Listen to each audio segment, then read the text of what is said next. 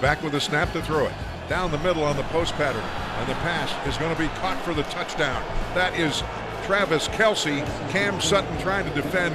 But what a catch by Kelce, because it was thrown over the wrong shoulder. He still went and got it. Folks, that was an ass whooping. The Steelers' defense is god-awful, and there is very little hope for improvement going forward based on what we saw yesterday. The Steelers, at home, have given up 87 points in their last two games, and they scored 2 in those games or something like that? What the hell is going on? Or they scored more than that. No, they scored more than 72. It's insanity. The Pittsburgh Steelers defense, they allowed 87 in their previous two games in Heinz Field while scoring 79. Not exactly sure how to fix it, but I'm sure everything will be fine. It's only week 2. Don't freak out. Sure, the defense can't stop anything, but who cares? The offense will get clicking just as soon as Antonio Brown and the offensive coordinator stop fighting. Nothing to worry about. A little bit later on this morning, we'll talk with Jerry Dulac, our buddy Adam Crowley from ESPN Radio 970, Tim Benz, Stan Sauer with his Power Hour, analyzing what went down yesterday. Plus, Mike Pursuta was there in the locker room postgame. He'll have more for you coming up. Let's take a look at the weather from Channel 11. It is 70 degrees right now at DVE. Val is out today. Shannon Prime from Channel 4 will be in a little bit later on this morning. Bill still overseas on a USO tour, entertaining the troops. He is flying back from the Middle East somewhere right now, and we'll be back super late tonight. So I believe we're going to see Bill on Wednesday back here on the show. News for you now, brought to you by Xfinity from Comcast. Several people are hurt after a camel got spooked during the Shrine Circus on Sunday. The 6 children and 1 adult were injured after the camel bucked children off its back inside PPG Paints Arena. Now, the most serious injury reported is a broken arm. See, this is why you have to have Darlene Harris go out there and test ride all the animals before the circus. People gave her flack for riding that elephant around last year, and she said she was just checking behind its ears. Always let Darlene Harris, councilwoman from the north side, ride the animals to check and make sure they won't freak out. Here's what I heard. I heard there was a kid who got his hands on a shovel somehow, and he smacked the camel with it. That's not corroborated, but that was the scuttlebutt last night on social media for some reason. There was some sort of Yosemite Sam type of interaction between the kid and the camel, I guess. Whoa, camel! Whoa! The remnants of Hurricane Florence are hitting western Pennsylvania. Meteorologists are warning the storm could bring rain to our area through Tuesday afternoon. There is diminishing concern about flooding along the rivers. Residents are still advised to avoid any standing water and to be attentive to any changing weather conditions. If it does flood, or even get ankle deep, Anderson Cooper will show up and do a report submerged in your pool just to show how much accumulation there actually has been. I don't know if you guys saw that video. He's down there in Carolina, and someone took a picture from behind. His cameraman, perfectly dry, but then 15 feet in front of him, Anderson Cooper had decided to wade into a little flooded area, really for no reason other than to try and create the illusion that the entire town was underwater, and he basically went into a little bog. And this is why people hate the media. Well, that's one reason. I thought it was a good shot. Don't get me wrong, Anderson. I'm sure it looked fantastic.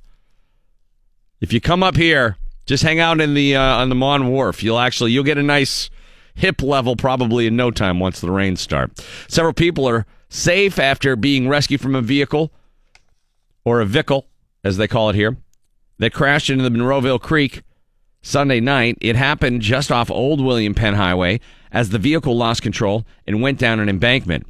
There were 7 people inside at the time, with 3 needing to be pulled from the wreckage. No word on any injuries. In entertainment news, a drama series could be stealing the show tonight at the Primetime Emmy Awards. Game of Thrones leads the nominations for the 3rd straight year with 22, followed by Westworld with 21 and Handmaid's Tale with 20. Saturday Night Live is in the lead for comedy with 21 nods, and their co-head writers and Weekend Update anchors Michael Che and Colin Jost are going to be the co-hosts for the Emmy ceremonies tonight. Atlanta had 16 nominations, the television show on FX. Great show. Marvelous Mrs. Maisel had 14. It was an okay show. It was all right.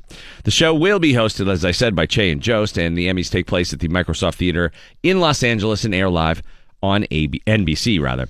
A remake of the 1987 Arnold Schwarzenegger film is this week's top movie in North America. Predator opened with an estimated $24 million in its first week in theaters in the U.S.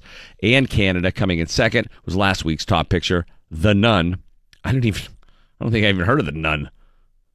What the hell's The Nun? It made $85 million since its release 10 days ago. In third place, the suspense movie, A Simple Favor, which earned $16 million in its debut weekend. And rounding out this week's top five are Crazy, Rich Asians, and Peppermint. Mission Impossible fell to 10th place. I got to stop watching Netflix. I don't know any of the damn movies that are coming out anymore. I don't think I watch enough commercials. Nothing sticks with me anymore. Never heard of that movie, The Nun. Who's in The Nun? Probably nobody, right? Paul McCartney, his brand new album. This is great news for Paul. Just released solo album. As you know, Paul likes to do things solo. Egypt Station. It's number one on the national sales charts. The Beatles legend sold 150,000 units in its first week. Oh, man, that's awesome news for him. With Egypt Station reaching the top of the chart, it gives the Rock and Roll Hall of Fame inductees his first number one album in 36 years. His last was 1982's Tug of War, and that spent 3 weeks at number one. The way they do stuff now, it's tricky. A lot of people were debuting an album, so if you bought a concert ticket as they toured in support of their album, you got the album with your concert ticket, and that was how they were helping to spur album sales. I'm not sure if Paul is doing the same thing there. One guy who probably doesn't care about any of that, Bob Dylan, he's set to launch a 7-night residency at the historic Beacon Theater in New York. That is my all-time favorite venue. The Beacon Theater is one of those places you gotta get to, man. It's just magic. The Rock and Roll Hall of Famer, he'll kick off the run November 23rd, bring down the curtain on December 1st. Meanwhile, the U.S. leg of Dylan's never-ending tour continues October 4th in Phoenix through December 3rd in Philadelphia. Tickets for all shows are on sale now. And Ann Wilson, who we had on the show the other day, she wasn't exactly the most excitable person, but very nice. She's hoping to speak with her sister Nancy soon about the possibility of reuniting in 2019. I would have got around to asking her that last week. We got cut off prematurely. I was a little bummed about that. It was a drag. The siblings, Ann and Nancy, haven't performed together as Heart since a disagreement in 2016 over a backstage incident involving Ann's husband and Nancy's children. In a recent interview, Ann admitted that the two sisters have different views of how the band should proceed in the future. Ann thinks they should play together, and Nancy doesn't, I guess. Meanwhile, Ann recently wrapped a solo tour along with Paul Rogers and Jeff Beck. We spoke with her about that. Nancy's been working with her band, Roadcase Royale. And in horse news here, a 2-year-old filly named Kim Kardashian continues to increase its career earnings after winning yesterday's $100,000 Barrett's Debutante at Los Alamitos. The horse, called Kim K, won by 3 lengths in her third career start, paying $8 and $3.40. What? I don't even know how that works. I'm bad at horse gambling. The horse was purchased for $330,000 by its owner, Rockingham Ranch. She finished 5th in her career debut on September 2nd at Del Mar in North San Diego County. Kim K has career earnings of just over $57,000. I'm surprised they didn't get sued out of that, to be honest with you. And lastly, people on subway trains are complete animals. I'm not sure. I think when you ride the train each and every morning into work, eventually you just think it's an extension of your morning routine. A man caught on cell phone in Newark, New Jersey, was shown shaving his face while on board this New Jersey Transit. The video's gone viral on social media, more than 1 million views. A fellow rider took the footage last Thursday night while on a Northeast Corridor train, then posted it to Twitter. Some people are saying, wow, that's pretty impressive that he could shave. Other people call it gross. It's completely gross. He lathered up and put shaving cream all over his face while the train is moving, and he's just shaving, staring right ahead at all the other passengers. And then he gets up with like the residue all over his face, and he's like yelling for someone to give him a towel. I mean, we're one step away from people just brushing their teeth, and once you're on the train, all of the morning routine should stop. New Jersey Transit says shaving and bathing while aboard trains violates its policy. Well, that's good to know. There's a policy for that. All right, on the way for you a little bit later on this morning, as promised, Adam Crowley will be in studio. Everyone eulogizing what happened to the Steelers yesterday. Jerry Dulac, part of the Pittsburgh Steeler Radio Network, will be in. Mike Pursuita's post-game reaction. Tim Benz will be here. Shannon Perrine will be filling in and give you a much more cogent newscast. It's Dan Savran with the Steelers Power Hour coming up at 9 o'clock. Not sure what to make of what we just saw. And now it's on to week 3 and Tampa Bay, who are lighting it up. Monday night action. Good Lord. An 8:30 kickoff next Monday night with all of the pregame starting at 4:30 here on your radio home of the Steelers. It's Randy Baumann and the DVE Morning Show. Hard to make of what went on yesterday. Mike Tomlin is going to have a rough week. Keith Butler is going to have a rough week. Special teams coach Danny Smith, rough week. I don't know that anybody will be able to avoid criticism this week after that loss in that manner. The defense doesn't look like they have any idea what they're doing. 2 of the worst defensive performances by the Steelers defense in the last 2 games at Heinz Field. They fired an offensive coordinator but kept the defensive coordinator who was responsible for that. Tomlin's had his hands in the defense a lot more this year. It has not bared fruit. It hasn't been good. There's no fruit, guys. Look, here's the thing. Mike Pursuita's coming in here. He's not going to make excuses. I'll tell you that. Joe Hayden being out didn't cause all of that yesterday. Didn't help. But it certainly wasn't the reason that Bud Dupree is a no-show. That the secondary blows assignments nonstop. I mean, other than the down linemen, I don't know exactly who you'd point to on the defense and said, well, they did a good job. TJ. We always have TJ. They got a safety yesterday, but it was cold comfort. Mike Tomlin. Also, why not execute an onside kick there with 2 minutes left? Coach Tomlin said he wanted to rely on the defense. Why? They're terrible. Mike will have a full sports report when we come back, plus live reaction from the locker room post-game. Your Bud Light Game Day Bar of the Week, House of 1,000. Oh, it's not Tom and Tuds anymore? Well, just a shout-out to our friends at Tom and Tuds. House of 1,000 beers in New Ken. Oh, yeah, dude. $2 Bud Light 16-ounce aluminum bottles during all Steeler games. Those things stay cold forever. They're delicious. $2 Bud Light 16-ounce aluminum bottles during all Steeler games at House of 1,000 Beers in New Ken. That's your Bud Light Game Day. DVE Sports. There seemed to be something metaphoric about the camel going on a rampage at the circus yesterday, and nobody could stop the camel. Was it lined up in the slot?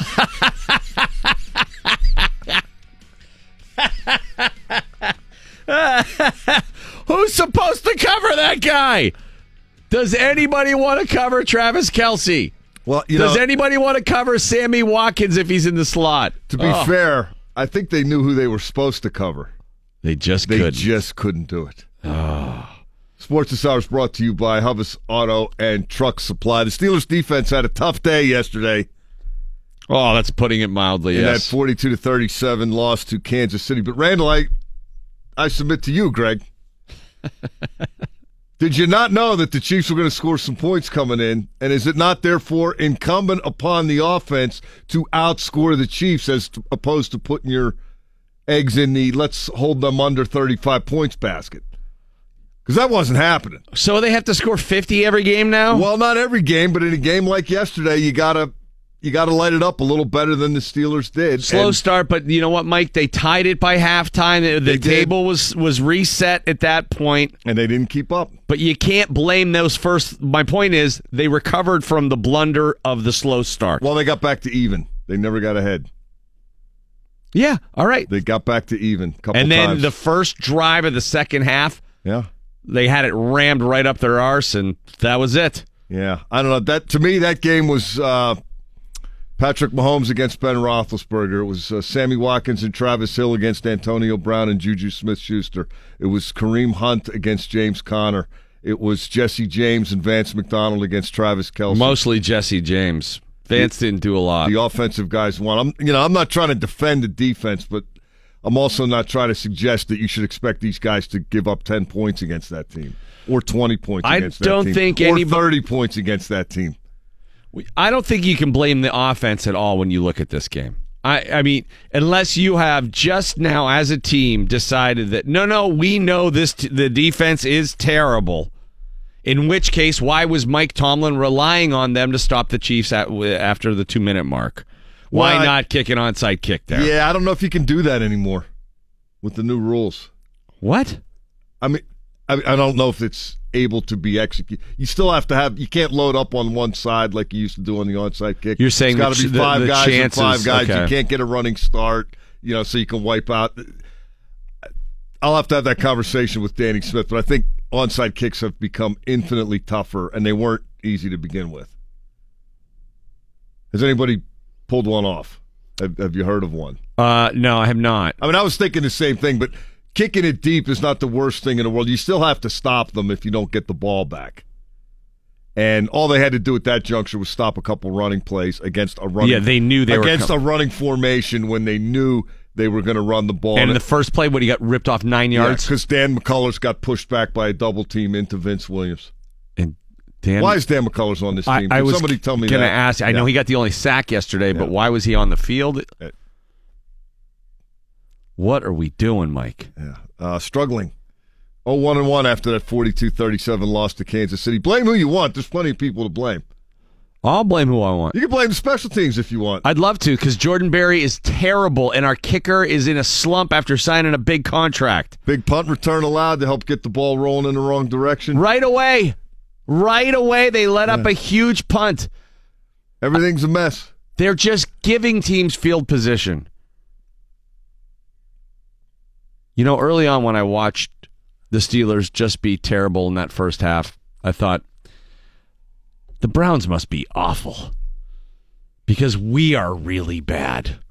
Well, they were competitive again in New Orleans yesterday, if that means anything to you. I'll tell you this, Kansas City's elite, and people haven't caught on to this yet. I told you last week, I said watching Patrick Mahomes, it's like I felt like John Landau must have felt in 1974 when he saw Springsteen. Remember me saying that? And he said, I've seen the future of rock and roll. I have seen the future of quarterbacks. It's that kid. He's good. Monster arm, great mobility. Touch. Uses the mobility to throw, not to run. And he comes from a professional background. His dad was a major league pitcher, so he gets it. He's not out of his element at a young age. He can handle all situations. That kid is phenomenal. Well, I'll tell you what, he's accurate. And yesterday it seemed like Ben, if Ben has a part of his game that is suffering, it's once he's flushed out of the pocket, where he used to extend plays with great success, it seems to me now if the second option isn't there for him, once he starts to move out of the pocket and try to extend the play, throwing on the run has been tough for him to connect from an accuracy standpoint. Either that, or he still doesn't trust James Washington enough to put it right there. He's really trying to make sure that he has as much of a lead on him as possible so it doesn't get picked. He wasn't. Ben Roethlisberger wasn't happy with his deep ball yesterday. I think that's the last part of his game that has yet to come around. I thought he was pretty good yesterday. Well, I mean, he had 452 yards passing. He was 104 passer rating. And there were a couple times when he did extend the play. We were carping on hold the ball too long after the Cleveland game. Sometimes he did that yesterday, and it worked. He found that one sideways. Jesse James late. The run that he scrambled to score the touchdown. He was at his creative best yesterday. Well, he had all day. He could be a little more accurate, but I think that'll come. I'm not worried about Ben Roethlisberger. I'm not really worried about the offense so much. Yeah. That defense is so bad that you're going to need Le'Veon Bell and then some. They're a mess, Mike. They're not good. What is good on that defense right now? Like, where do you have hope? The secondary, if you watch the defense, they are yelling out and calling. Like, those guys are not sure what's going on right now. No, I think they're communicating. I think that's to make sure. I don't think it was a blown assignment thing yesterday. I think it was a can't cover Travis Kelce thing yesterday. The first Kelce touchdown where Artie Burns comes running out of nowhere, or was that with Sammy Watkins? I don't know. But it looked like completely blown coverage there. Yeah, Was the linebacker supposed to drop back with him? Was that someone coming out of the slot? I think the bigger problem is just lack of being able to cover those guys. And again, that is an elite. Let's watch the Chiefs the rest of the year because they haven't been stopped yet. It's only 2-game sample size, but San Diego's supposed to have a pretty good defense. Didn't come close to stopping them. Steelers didn't really come close to stopping them. Let's see how the Chiefs do. You've got an elite young quarterback who doesn't make mistakes and is incredibly accurate and has a strong enough arm to make any kind of throw. You have the guy who led the NFL in rushing last year in Kareem Hunt. Yeah. You have the fastest guy in the NFL in Tyreek Hill. You have a tight end in Travis Kelce who it's either him or Rob Gronkowski as the gold standard at that position in the league. And Kelce's actually the better player. Gronk's just so massively big. Right. That he gets away with just running down and standing there. This guy's a route runner, and he's got hands, and he's tough, and Kelce's phenomenal. Sammy Watkins was picked ahead of OBJ. He's a 4th overall pick. He's bounced around a little bit at the start of his career, but there's elite ability there. Oh, no, he's awesome. So he had an injury that kind of kept him from being able to excel early. So what do you take away? They're loaded. I know they're loaded, but the defense is bad. What the Steelers defense has to do, and we'll get into the Joe Hayden stuff later and how they deploy it, but if you remember, Cam Hayward made a statement late in training camp about the state of the NFL now and how offensive it is, and he said your defensive mentality, I'm going to paraphrase here, it has to be make the one play when it matters. Like he referenced the Super Bowl, the Brandon Graham strip sack on Tom Brady with the game on the line. You're going to give up yards. You're going to give up points. You have to make a decisive play every once in a while. And they were kind of doing that a little bit. They got the safety when they got penetration. That helped tip the game back in the Steelers' direction. Cam Hayward made that phenomenal play to force the fumble when it looked like it was over. That got them back in it. They needed a couple of run stops inside the 2-minute warning. And then you put Andy Reid in the position, okay, do I throw it on 3rd down or do I make them use their last timeout? And if they could have got the ball back for Roethlisberger with about $1.30 left, maybe they win. That's how it's got. That's the template against the team that can do what the Chiefs do offensively. I don't know how many of those teams there are out there, but there are more than one. As long as your kicker doesn't have the yips. Yeah, you'd be fine with that. You got to win special teams. Well, look, and missed extra point, missed field goal, just not looking good out there. Jordan Berry, who I'm blaming Boswell's downfall on Jordan Berry, who's his holder, because Jordan is. It's time. It's time to say goodbye. You think? Yes. Well, he had a couple that were really good. He was terrible at the end of last year, and he was terrible at camp. He had a couple that were really good yesterday. Not good enough. He had one good punt yesterday. That also was, got a really nice bounce out of it and went out at the 1. Well, yeah, it's just, he gets but credit for that's the exception, not the rule, Mike. I'm not saying he's good, but I don't think he is incapable. I think he's inconsistent. That's not good enough. How long do you... When your defense stinks, you can't give everybody a short field. So you just go to the Ray Guy store? Are there a bunch of guys out there? Yeah, you do. A lot of guys got cut who are waiting for the first guy to get cut. The best of those guys is there right now. You wait another week. Then the third best guy's there. Well, I'm not going to argue with you on that one, but that's down the list on the problems. It's one of them. The defense was good against Cleveland, which is limited offensively, and it was totally in over its head yesterday. Oh. Against maybe the best offense in the NFL. Let's take a break and come back, and we'll get to more. We got a packed house coming in today to throw their hands up in the air collectively. Woo! Adam Crowley, Jerry Dulac, Tim Benz, Stan Savran, all on the way to talk Steelers this morning. Don't forget Chalk Talk tonight on DVE from 7 to 8 featuring James Conner and Craig Wolfley from the Giant Eagle Market District in Robinson. All right, it is the DVE Morning Show. Mike Pursuta here with us. And we haven't got to a lot of stuff that went down yesterday at Heinz Field. One of them would be prima donna, Treehouse owner Antonio Brown losing his mind on the sidelines at offensive coordinator Randy Fichtner. What is going on there? Presumably he thinks he's not getting the ball enough. He was the most targeted. No, I take that back. He was targeted 17 times yesterday. Juju Smith-Schuster was targeted 19 times. Now, they hooked up with Juju 13 times for $121. Antonio Brown had 9 catches for 67. So he doesn't like those stats, I'm guessing. I'm guessing. He was the most targeted guy in the opener, but Juju Smith-Schuster had more receiving yards. So it's 2 games into the season. Antonio Brown has yet to lead the Steelers in receiving yards in a game. And the tight end eclipsed him yesterday. Yeah, by a good, by more than double. Look, when I see Antonio Brown going nuts on the sidelines, I don't think much of it. I think that's him, and it doesn't bother me, and I don't read too much into it other than he's a crazy person, and we've all made this Faustian bargain with him. It is, you get the bad with the good. How'd that work out at the end? Does the devil get his due at the end? Nah. I can't remember the end of that book. It doesn't end the way you'd like it to. But so, I mean, there's a price to pay eventually for being lax to the demands of a normal teammate. Correct. Because you can stretch the ball out against Baltimore. The Faustian bargain ends up you get screwed on both ends. Eventually. At first it seems like, well, I traded this for this, and then eventually you don't get either. It's not like damn Yankees where Joe Hardy turns back into the old fat bald guy, but he still scores the run to win, and then he gets to go back to his wife. No, this ends with Antonio Brown melting down into the pit of hell for eternity. Yeah, basically. Hopefully that won't happen. Looks like anytime that's where it's soon. headed. Well, we're going to need him Monday night, so let's hope he's around for that. The offense, I am not worried about. Yes, they had their shortcomings yesterday. A little bit more about him. Antonio Brown. Yeah. Not only did he get in Fichtner's face, the offensive coordinator. Yeah. He left the field early. He was before the game was over. Before the game was over. They cut LeGarrette Blount for that, by the way. And then he blew off the media.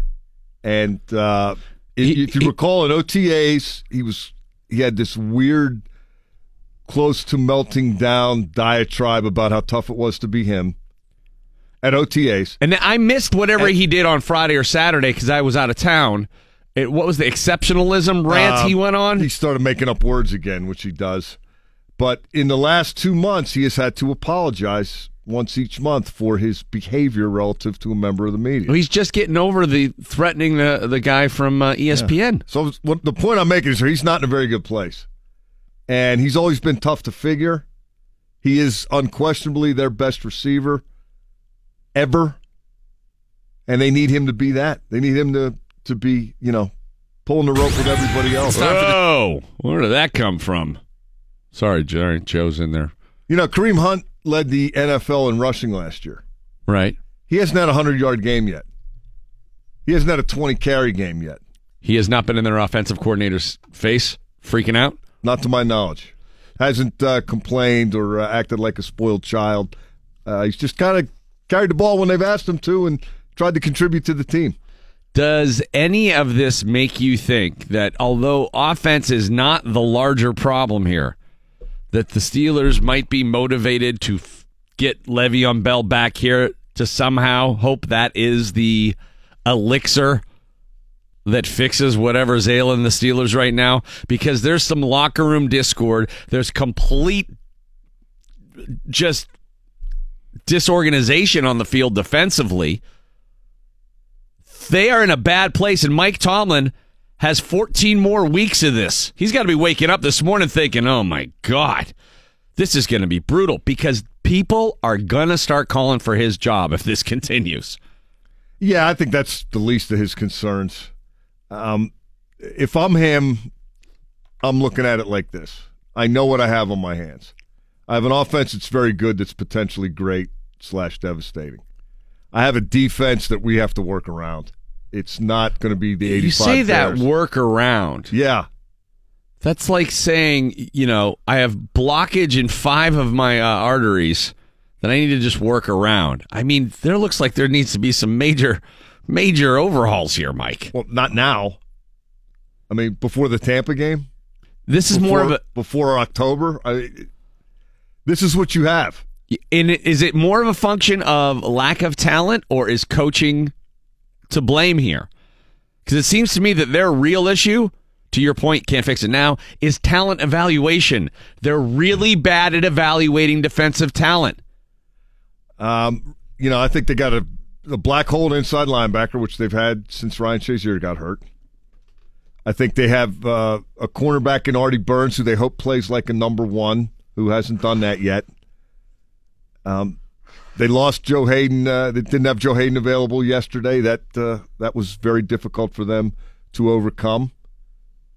And you've got number 1 pick in Terrell Edmonds that you're hoping is going to be an impactful guy and make plays for you and help make it better. And he looks like he's got potential to do that, and that is slow to materialize so far. Things are not looking up for the Steelers right now. Yeah, that might have been a great Kansas City team that will go on this season to great lengths, heights, what have you. That offense could be as prolific as any going forward. I mean, look at it. Pat Mahomes has 10 touchdown passes in the first 2 weeks. Kansas City gave up 424 yards passing to Phillip Rivers and 452 to Ben Roethlisberger, and Kansas City's 2-0. So what you're saying is you can have a crappy defense and still win. All right. Bob Labriola with the Steelers Daily Report. A whole lot more to come this morning on your home of the Steelers. Doesn't matter for Lev. He can't do any damage control in the eyes of Steelers fans. If he acted like Heath Miller and then this was going down, he might have a leg to stand on with the fans. But the fact that he's been rapping about how much money he wants... Heath's a bad example because there's... Yeah, that's as soon as you said that, the first thing that went in my mind is a Heath Miller rap album, and I'm just having a hard time picturing that right now. He's hanging out with Wiz. The most milquetoast album ever. It's just silent with him thanking people. Yeah. The humblest rapper ever to do it. Just want to thank my mom and dad. Yo, I couldn't be this great without a lot of people around me supporting me. You know what I'm saying? Randy Baumann and the DVE Morning Show. Empty set again, 2nd and 13, wide side to Mahomes' right. Chiefs up by 7, trying to get more. Here's the shotgun snap. He's back. Throws it down the field. There's a man open, a marker in the secondary, and that's a touchdown to Tyreek Hill. But why is the marker down? Doesn't matter, Bill. It counted. 6 touchdown passes from Mahomes yesterday as Kansas City rolls over the Steelers in a high-scoring affair in which the Steelers were down 21 points in the first quarter and then tied it at halftime. It was a super exciting game to watch from that standpoint. Early on, I thought, well, if this is what we're going to do all year, this will be fun to watch. But it didn't end up being that much fun yesterday. At what point do you get the sick feeling in your stomach during the game yesterday? What point did that happen? The second that Jordan Berry shanked the first punt after I thought he should have been cut in preseason, and we gave them ridiculous field position to start the game. Shannon Prime from Channel 4 is the voice you hear here this morning, who's filling in for Valerie, who has the day off. Always good to see you. Good morning. Thank you. It's always nice to see you, too. I know. You had a long period there where your kids were so young, it was tough for you to come back and visit us. I try to come in once a year. You are so nice that you always ask me to come, and I always really want to come, and it's great. So I do this once a year. It's like the frequency that you change your sheets in college. Sure. Right. That's basically... whether you need it or not. It's a great analogy I'm here. for what this is. This is like changing your college sheets. Right. I still have a 5-year-old, too. So do you I have really? Teenagers, and I have an almost 6-year-old. So I love to come here, but people need breakfast and whatnot. People need mom in the morning. Right. And then you have to get the team of others to take over and make sure everybody gets a granola bar or something. A household without mom in the morning is like a secondary without Joe Hayden. It kind of is. It falls apart. Just a mess. It's a nightmare. Our buddy Adam Crowley from AM 970 ESPN Radio is also joining us this morning as we're going to talk a lot about what happened yesterday. Adam, we're going to get to the bottom of what happened at Heinz Field yesterday. Right to the bottom. Should I just not talk for the first quarter of the interview and then rapidly try to fit everything in the last 3 quarters of the interview? Yes, and then when it doesn't go well, scream at me and blame it on me. Randy Fiechner catching hell from Antonio Brown on the sidelines yesterday.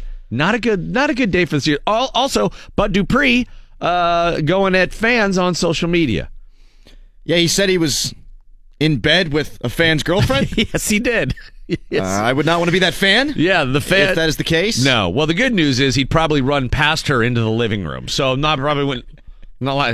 he's known for over pursuit. Why don't we go right to the Weather Center? Channel 11 telling us what's going on, brought to you by Bridgeville Appliance. 69 degrees right now. News brought to you by BobbyRayHall.com. Shannon Prime from Channel 4 filling in for Val with your news update this morning on DVE. Take it away, Shannon. Good morning, everybody. Thanks for having me here. We got to tell you about this, the big story that we saw break yesterday. Downtown, 6 children, 1 adult at an area hospital, all sent there with various injuries after a camel started bucking at the Shrine Circus. So this was inside the PPG Paints Arena. We've all gone to the circus over the years.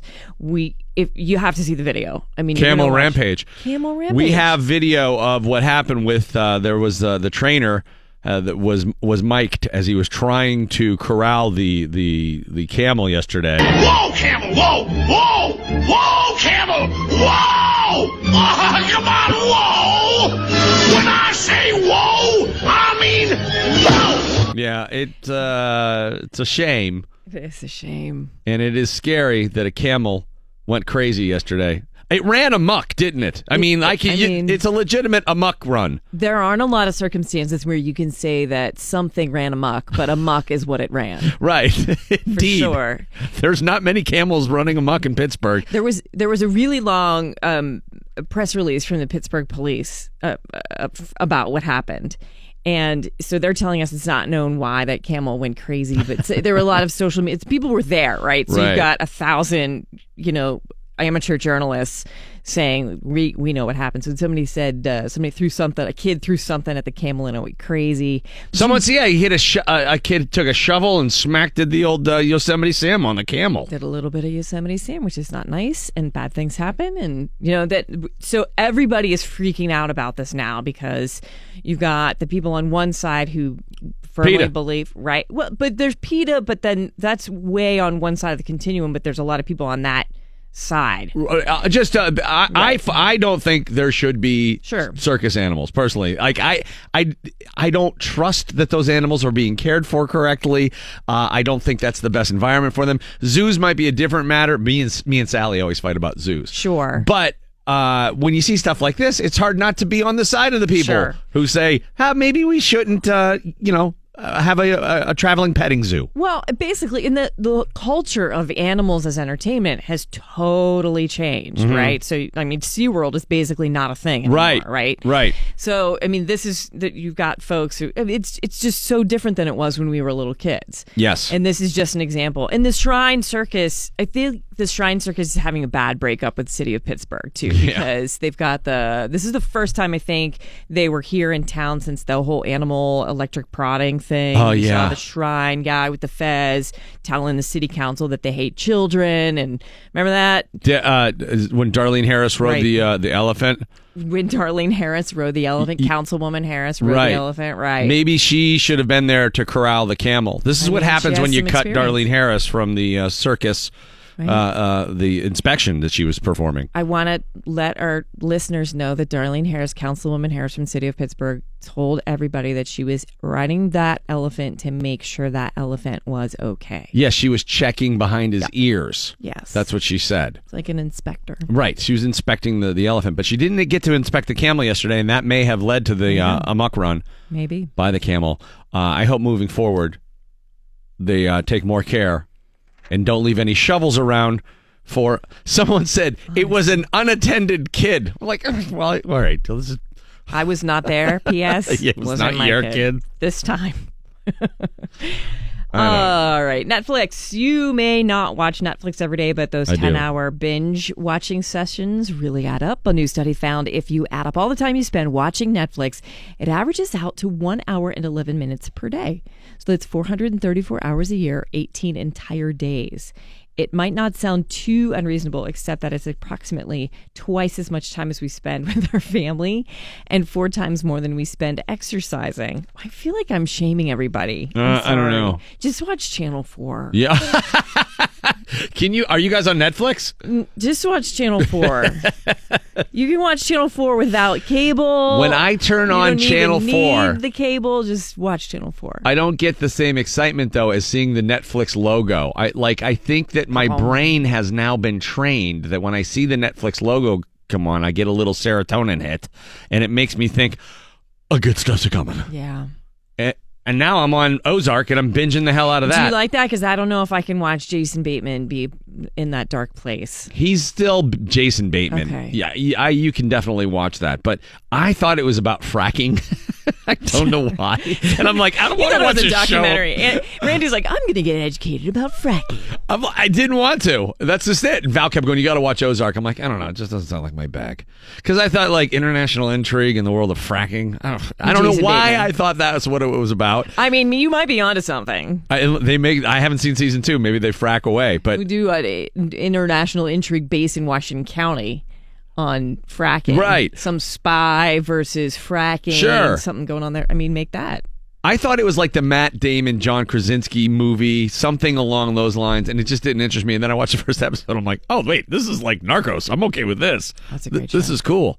Okay. Why is it that I can watch all that terrible stuff happen to people, but if I were to saw that camel rampaging yesterday, my heart would have gone out to it?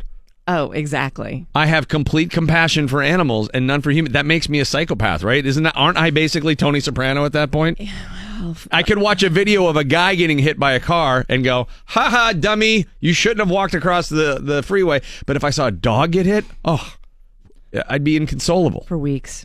Has the circus thought about hiring good kids with shovels to stop the bad kids with shovels? Look, I'm sure they'd be willing to take any consideration at this point. You might want to, offer that suggestion. They do have a Shriner suggestion box. It's actually just the guy's fez, and you put it in on top. You just fold it up, and you just put it in a little slit in his hat. I had no idea. That's right. Wow. Hey, this might harsh your mellow with Netflix. A lot of Netflix users say they might drop the service if it starts running ads. The streaming video service is testing ads that would promote its growing lineup of original content. So it's basically promos, right? A new study says many viewers are against the idea.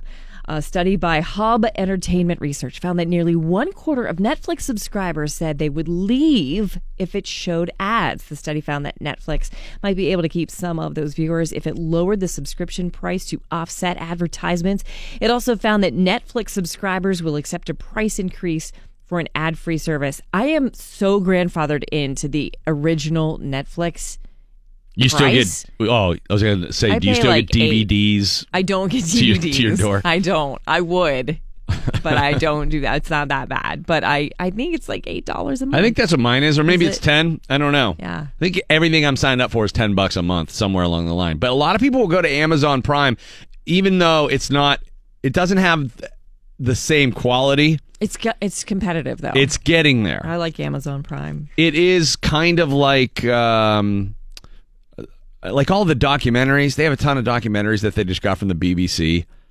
So there's a ton of music documentaries on Amazon, and not all of them have the rights to the music of the band that they are, featuring. And so sometimes you're watching it and you're like, this sounds like Crosby, Stills, and Nash, but it's not. That's Stills. It doesn't. I don't think that's them. It's with someone else. Yeah, but they're impressive nonetheless. Hulu, Amazon, I'm not sure if Sling is actually doing any content that's original right now, but there's so many streaming services. Basically, we're going to be all a la carte here very shortly. Right, and let me just reiterate, because Channel 4 will always be there for you. This is my thing that I tell people, that you can watch Channel 4 without cable. So I feel like we're going to live in a world. Are you inviting people in to see live tapings? No, you can use an antenna, and it's really cheap, and it's HD. You don't need, really? Yes. I didn't know that. You didn't know that? No, why would I know that? You get local channels if you just get a digital antenna. Everybody has a new TV, right? Everybody has a flat panel. You don't have tube television. Right. Nobody does. Mm-mm. Like one guy. In There's a few Blawnox. on my street if you want to go pick them up. They keep waiting for somebody. There's one in Penn Hills. I've passed it for years. Anyway, yeah, you get the antenna, and it's HD quality. It's 100%. It's crystal clear. You don't need cable, is what I'm telling you. So you can get your Netflix and eat it too, is what I'm saying. Like you can have all those new streaming services on your smart TV, right, but also watch Pittsburgh's Action News 4. Okay. I'm down with it. I feel like we're definitely going to, I mean, cable is really hurting right now. So we'll see. Yeah, but I don't think, look, local programming will never go away. I hope not. People always need to know what's going on where they live. For sure. And I'm hoping this blip that we are undergoing right now of completely reforming media's both national and local, that we come out better for it on the other side. Though right now, I fear that might not be the case. But it's good to know I can stick a coat hanger up in the air and still get to see you guys. Well, and likewise, I want to listen to DVE in the morning. Sure. Radio is very local. I have this discussion all the time. The reason it works across the country and people keep going, radio's dead. It's like, well, actually more people listen to the radio than ever before. And one of the reasons why is because there's more people. But people will always want to know what's happening in their hometown. For sure. And Nielsen did a study that said, I think it was Nielsen, that said that in Pittsburgh, more than any other city, people watch local TV news. Mm-hmm. They turn on the 5 o'clock news. Sure. Right. So, I mean, that's they care. Are they going to turn on the Steelers? Adam Crowley from AM Radio 970 here this morning. An abysmal performance by the defense. Mike Pursuta says, hey, that was one of the best offenses in the league. Just hide and watch as Pat Mahomes and company are going to tear it up all year long. And this will not be an anomaly. This will be just how it goes when you play the Kansas City Chiefs this year. But, boy, it's hard to take that away from what I saw yesterday, which was just ineptitude from the Steelers defense all day long. Yeah, that's fair. The Chiefs are a good defense. Andy Reid's one of the best offensive minds in all of football. But it doesn't mean you can't slow them down. 42 points at home, that can't happen. You don't give yourself a chance. I don't care how good Ben Roethlisberger is. You're not going to win that football game. And it's just a continuation, really, of what happened in the playoff game against Jacksonville. So I don't think it's only about playing the Chiefs. Hell, the defense gave up 14 points in the fourth quarter against the Cleveland Browns the week before. So they're not good. I heard Mike say they've got a black hole linebacker. Yeah, that's true. Artie Burns, yikes. They've got a lot of quote-unquote pedigree. But the reason people say that is because Steelers picked Artie Burns in the first round. Yeah, that's his pedigree is we thought he was supposed to be really good. Right. Yeah. Does that mean he is good, or does that mean that there's problems evaluating talent? It's probably the latter, not the former. They have a horrible record of evaluating defensive talent under Mike Tomlin. Is it okay now that we can say it wasn't the secondary coach from last year that was causing all the communication problems? Maybe bringing in Tom Bradley didn't fix them all. You're down 21-0 in large part because you're not talking back there. You want to blame Artie Burns maybe for the first touchdown. I don't. I'll blame him for the Tyreek Hill touchdown later in the game. He thought he was going to have help underneath with zone coverage. That help never came because they're not talking. And I know that this Kansas City offense is predicated on making you confused and a lot of window dressing over here. They're going to run the jet sweep. They're going to have a fake toss to the left, things of that nature. A lot of motions, things like that. But you've been preparing all week knowing that this was the case. It's inexcusable. And when you're down 21-0, I don't care how good you are. I don't care if you've got Ben Roethlisberger melded with Tom Brady and Aaron Rodgers in their primes. You're fighting an uphill battle the rest of the way. But why do people want to look at that performance yesterday and say, oh, the offense sputtered 3 and outs, and they went down 21-0 right away, and they can't do that? I mean, the offense tied up the game before half. Ben Roethlisberger had 104 point whatever quarterback rating, 450 yards passing. Who was the better offense on the field yesterday? No question. Kansas City. Okay, who do the Steelers think should be better than them offensively? The defense has to help you achieve that. That's not remove the defense from all consideration and tell me who the Steelers think should be better than them offensively. The Steelers. Did I guess right? There's going to be some more games like this, kids. They're going to have to outscore people. This just in, the defense has been really bad since last December the 4th. How wasn't there an all-hands-on-deck emergency, we need to fix what's going on when Ryan Shazier got hurt last year? The second that happened and they realized the severity of his injury, and it still, by the way, blows me away when I see him walking around on the sidelines, and thank God for that. Honestly, it's a little better every time I see him, too. I cannot believe it. I mean, a true miracle to see him healing the way that he is, and I'm so happy for that story. But the second he got hurt and the severity of that injury was understood, how wasn't there all right, we have a big problem. We were relying on this guy to fix a lot of what is wrong with us. Well, they addressed it. So far, the answers have not been the right answers. I mean, come on. I mean, they give Vince Williams that contract, and nobody was excited about that. They signed John Bostic, and they drafted Terrell Edmonds. Mike, do you feel that... So far, that ain't the answer. It's not. But they also drafted a receiver and a quarterback when they were already kind of loaded on offense. Yeah. Well, you need Washington.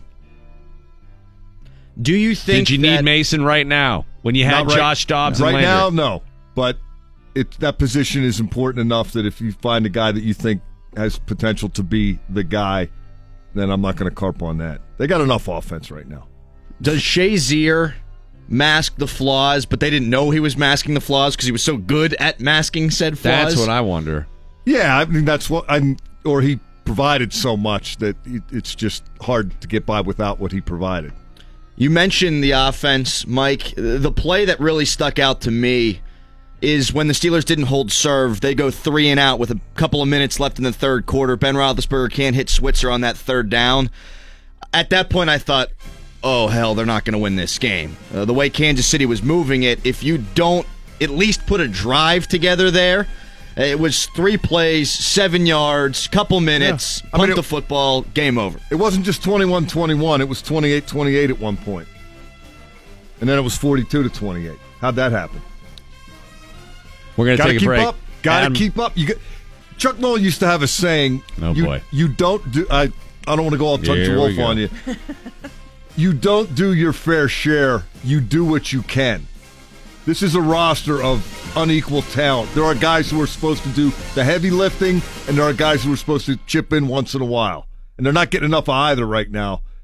And I'm not trying to put this solely on the shoulders of the offense, but do not exonerate the offense because they scored 37 points, which they actually got 35, and the defense got 2. But got to put up 50 a game if you're the Pittsburgh Steelers right now. Who was the better offense on the field? It went from 30 to 50. And who do they think should be the better offense on the field? Well, they should be the better offense. But incumbent in that is the defense sticking their leg out a little bit, doing anything to slow them down. They needed a couple run stops late, didn't get them. Adam Crowley from ESPN Radio 970 and Steelers Game Day hanging out with us as we talk more Steelers when we come back. 80%. DVE Sports. All right, our friend Shannon Perrine from Channel 4 is hanging out with us this morning. She's filling in for Val with your news, and Adam Crowley from ESPN Radio 970 is in studio, as well as Mike Pursuta embarks on our next sports report here, trying to make sense of what happened at Heinz Field yesterday. I just want to lambaste the defense nonstop. Go right ahead. And you're saying, go right ahead. Hey, does it make you feel better? Don't forget the offense and the special teams. Special teams are brutal. I mean, Jordan Berry should not have a job here next week. When a team loses a team, everybody's failing right now in terms of what they are supposed to be able to do. That is an uneven bar, but Boswell hits the field goal in week 1, they win. Nobody is doing what they're supposed to do to help the team win games. I agree. But that goes to my question. What do we do right now? What do they do? There are a lot of people who get paid a lot of money to coach this team and to make decisions. So what can you triage? What do you do right now to fix what's broken? Well, the start with the kicker. You just got to start kicking the ball through. I don't. You're more of a kicker expert than I am. Right. Don't miss. Right? You didn't miss very much until this year. Start not missing again. You got the yips, man. That's pretty much up to him, right? That's not a coaching thing. He's going to figure that out or he's not. How long has that snapper been there? You mad at the snapper? No, I'm not mad at the snapper. I never get mad at the snapper. But I think that there's something going on in his head. When he didn't stick around to talk to the media last week, I was wondering why. Because... Well, they do that sometimes. Yeah, but he's not a guy. He's a guy who's got nothing but praise. The fan base wasn't mad at him for missing it because they thought, oh, well, this guy's bailed us out so many times before. This is just falling within a really good percentage of error that was acceptable. Like, all right, in the rain, a long, 40-something yarder, yeah, we'll let this one go. He could have just said, hey, I should have made it. 42. But when he didn't, 42, he should have made it. Not 52. Nope, he still should have made it. Not 62. 42. Point being, when he missed the extra point yesterday, that's when I thought, oh, we're in trouble. Yeah. He's got the yips. Well, he's not in a good place right now. Here's Chris Boswell after yesterday talking about his low point as a Steeler. I've been here, this is my 4th year now, and this is the most frustrating part of it is right now. So it's not more reps because I didn't need more reps in the past. I just got to make them count, and didn't do that today. This career and this season and life is ups and downs, and these last 2 games are a little bit up but a lot of down. So it'll bounce back and even itself out, and I just got to keep working and be patient with it. And next kick. I'm not worried about him. Jordan Berry, on the other hand, we cannot keep, with this bad of a defense, cannot keep giving up land like this. The field position is just insane. Okay, Where'd they start yesterday? We're getting a list together on Fick Triage, as Shannon put it. Yeah. Step 1. Tell kicker stop missing. Step 2. Step 2, go to Ray Guy's store. Yes. Get one of those. Buy a new punter. Right. Okay, what else? Well, can we stay with the kickers just for a second here? How about the secondary this covers 1A. a guy? Okay. Run faster? Is that the... Let's go to the Carnell Lake store. Go buy one of those, too. I think the kicking thing is huge, not just from a, hey, we need to make kicks to get points. I think it then makes the decision-making that much tougher for Mike Tomlin. You get in a position where you're at the 30-yard line, 35-yard line. What do we do here? Do we go for it? Do we kick it? What do we do? And then punting, when your punter sucks, it's the same thing. Now, Barry also hit a 59-yarder that wound up leading to the safety. Yeah. So he was JV, as Mike Tomlin put it, but that was a varsity punt. And you can't cut him, right? Because if you do, then you get a new holder, and then that compounds the kicking problem. Yeah, then the even guy's going to further. start missing. Oh, wait a minute. Oh, exactly. I'm blaming Boswell's downfall on Barry. I'm blaming it on Boswell, but that's just me. Well, I like to compartmentalize. Yeah. Defensively, back to the triage thing, they're not the 85 Bears, okay? Let's understand, they're not going to put up a wall and stop really good offenses. What they can... They're the 85 Bears right now. Yeah. 51 years old. Yeah. What they have to do is make impactful plays at impactful times. In the Cleveland game, they got 7 sacks. Okay? It's harder to sack Patrick Mahomes than it is Tyrod Taylor. They're both mobile guys. Yeah. But you got a better chance if you can do what they did yesterday, the safety. That helped push the game back in their direction. Cam Hayward forced fumble. That helped push the game back in their direction. They're going to have to get a timely sack. They got to get more turnovers, a timely interception, knock the ball out of the guy's hands a few more times.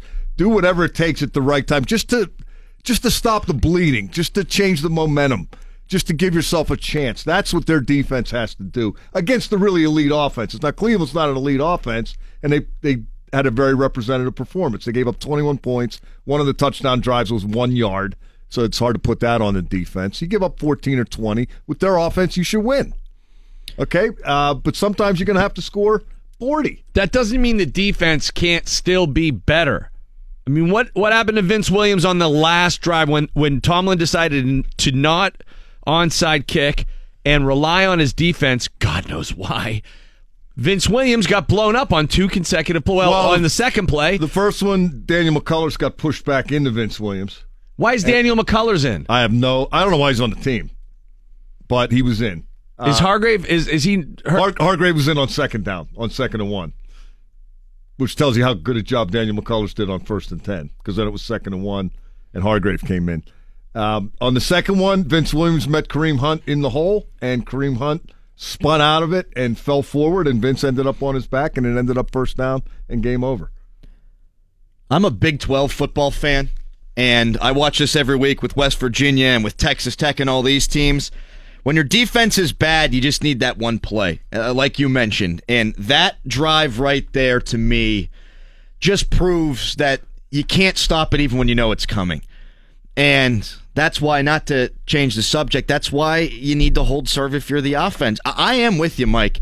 When you know the defense is bad and when you know their offense is good and their guy throws 5 incompletions and 6 touchdowns, you can't come off the field. I also didn't like Mike Tomlin's choice not to go for it with, what was it, 9 minutes to go left in the fourth quarter. I didn't like that either. Go for it. If you punt the ball, you're done. Yeah, but that was the punt that set up the safety, right? It was. So that worked out for him. Just ask yourself this. If you look at the Steelers going into a typical game, what do you think's more likely? That they can score 50 or hold the other team to 10? Right. Now we got to score 50. Yeah, well, look, are you watching? Did you see the Super Bowl?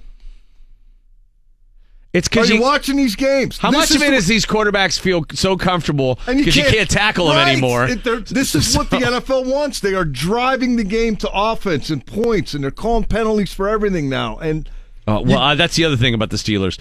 The unorganized nature of this team in weeks 1 and 2 in terms of penalties. Where are they in terms of? I got to imagine they're leading the league in penalties at this point. No, they were good the first week, and yesterday Tomlin addressed this last week. He said he judges penalties relative to the opponent. Right. So when you're playing, because the games are called so differently by the different crews. Yesterday was 12-12. Okay, the penalty yards. The Steelers had 90 yards in penalties. The Chiefs had 76. I didn't hear anybody screaming that Kansas City's undisciplined because they got a defensive holding on what should have been a sack, strip, fumble touchdown that would have made it 28-0. Just because they won. Yeah, the penalties didn't beat them yesterday. Didn't help though. Didn't help, but it didn't beat them. Jerry Dulac of the Post-Gazette. We're contentious this morning. It's contentious. There's contention. Well, I contend that the defense, if they're this bad next week against Fitzmagic, we're in a lot of trouble. Again, to emphasize my point, I'm not trying to exonerate the defense, but don't forget the other 2 phases. Are you in good hands? It's Randy Baumann and the DVE Morning Show. You know, after a loss like that, you need therapy. But I'm a big believer, as you know, in group therapy. Because I think that's how you move through the issues quicker and with more success. I'm going to opt for run faster. Jerry Dulac joining us right now as part of the group from the Pittsburgh Post-Gazette and the Pittsburgh Steeler Radio Network is Adam Crowley. And Mike Pursuit are in studio along with our friend from Channel 4, Shannon Perrine, who's filling in for Val. Jerry D, good morning. How are you, buddy? Well, Randall, if I'd have known you had all those different bodies in there, I'd have showed up myself. But it was, a little early for me. No, so yeah. I had to take a powder. Sleep in. The Steelers D did yesterday. Why shouldn't you? Yes, they did. I actually prefer individual therapy. Group therapy, everybody knows my issues. Well, that's true, too. Well, the problem is there are so many issues on the Steelers defense that Mike is saying now, don't even bother worrying about them. They're gone. You can't fix that. The offense now has to become a juggernaut week in and week out. To borrow a Chuck Noll phrase, they have issues and they are great, and there's no question about it. I'll tell you where you can start, though. You can start with their linebackers. Going into this season, and of course it's still very early. In a 34 defense, ask any one of those 34 architects. They will all tell you the key to that defense is the linebackers. And this is as average a group as linebackers as you have seen on a Steeler defense, and go back as many years as you want. And I think it's very apparent. And it's not, Stephon Tuitt and Cam Hayward and Javon Hargrave, they're a decent 3-man front. I don't have any issues up front with those guys. But that what's behind them is really hurting them. And, the back end isn't playing so great either. But, hey, Kansas City's given up 900 yards passing in the past 2 games, and they're 2-0. Welcome to the NFL 2018. That's exactly right. And Mike, look all around the league. Look at the yardage. Look at what Ryan Fitzpatrick is putting up, who's next in line for the Steelers. I mean, this is pass, and you better be able to defend it. Or make the periodic drive-stopping or momentum-changing play. Well, you have to give up 60 yards but get a sack. Give up 50 yards but get a pick. Do something. Right, take the ball away, and they're just not doing it. They had one yesterday. They had one last week. So that's two takes, and the funny thing is they didn't even turn the ball over. You can't even use that excuse. They did on the one. They're lucky it wasn't 28-0 on the strip sack. Why? Yeah, there was another pick that got called back for defensive pass interference. Yeah, right. That's right. Yeah. Yeah. Look, I mean, 29-29. 30-27. The Rams put up 34 points yesterday. I think New England and Jacksonville had a pretty big score as well, 31-20. So, yeah, teams are putting up a lot of points around the league. And you know what's the funny thing? I have to go back and look. 34-23 on Thursday night. It seems to me that last year, and again, I'll have to go look this up, that early in the year, the defenses were dominating at the start of the season.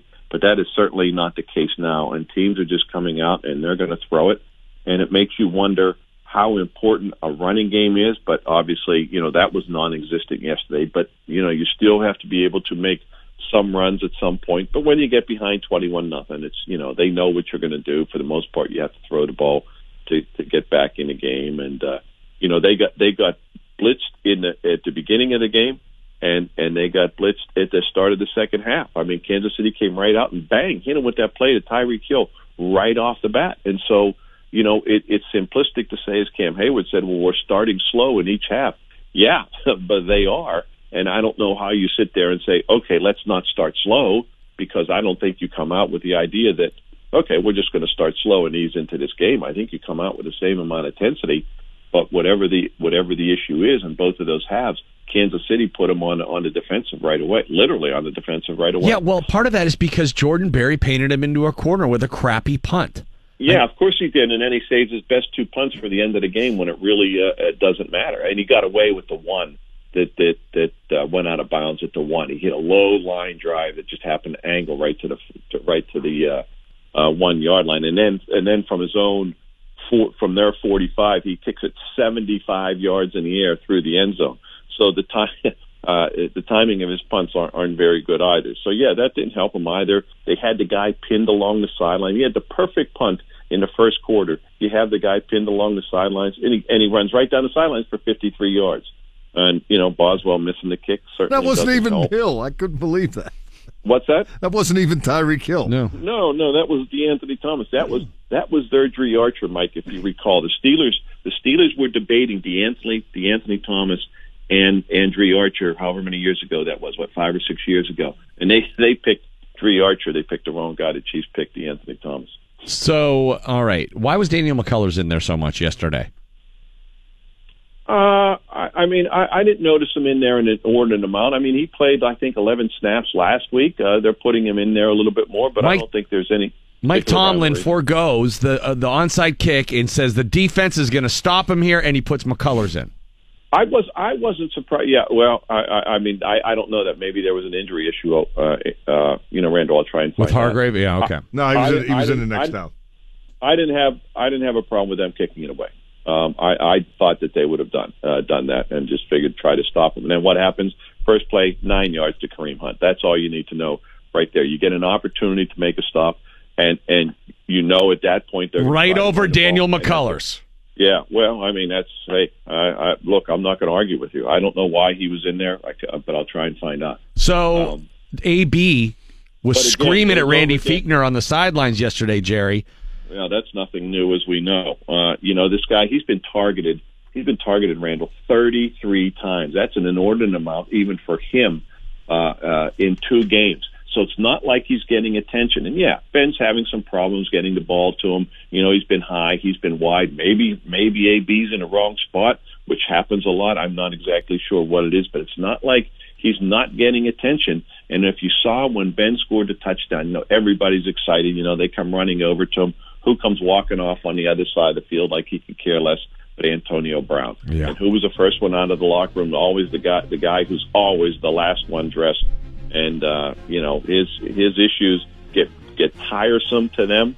I'm sure he'll go in there today, as he is wont to do, and apologize for his behavior. He leads the league in apologies internally on Monday. But, yeah, he's 3 for 3, right? I mean, Yeah. didn't he have an apology before week 1 and then after? Oh yeah. He's Yeah. pushing I for mean, that it's all the public time. apology record too. He's he's in the mode right now for apologies. So, but that gets to the point, and you've heard me say many times with players like that, when the production outweighs the aggravation, you keep them. When the aggravation outweighs the production, you move on from them. I'm not suggesting they're going to, nor should they, but just when you lose and you see his behavior, it gets tiresome. Jerry D, tonight, are you at the Bottle Shop? Yes, Tim Benz and I for Monday Night Quarterback, 7 to 9, and then tomorrow night we're right there in the studio. I try and clean it up for you, so when you come in, it's not a mess. I try to get rid of the Well, water. we don't extend that same courtesy to you, so thanks for taking care and tidying up a bit. No, I come in, it's always nice and clean for us. Yes, we're at the Bottle Shop tonight, 7 to 9 p.m. Jerry Dulac from the Post-Gazette, also part of the Pittsburgh Steelers Radio Network, broadcast right here on your radio home of the Steelers, DVE. Thanks, Chair. See you, boys. Next hour, Tim Benz will be joining us in the studio along with Adam Crowley, who's hanging out with us from ESPN Radio 970. Val is off today, so Shannon Pry from Channel 4 fills you in on news. Next on There seemed to be something metaphoric about the camel going on a rampage at the circus yesterday, and nobody could stop the camel. Was it lined up in the slot?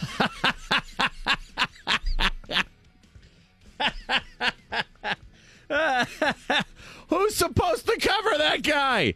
Whoa, camel! Whoa! Whoa! Whoa, camel! Whoa! Oh, come on, whoa! When I say whoa, I mean Randy Bellman and the DVE Morning Show. Gets the shotgun snap, throws it down the middle, and the pass is caught for a touchdown. And that is Travis Kelce going right down the middle of the field, and the Steelers didn't cover it. No, they didn't. They didn't cover a lot yesterday.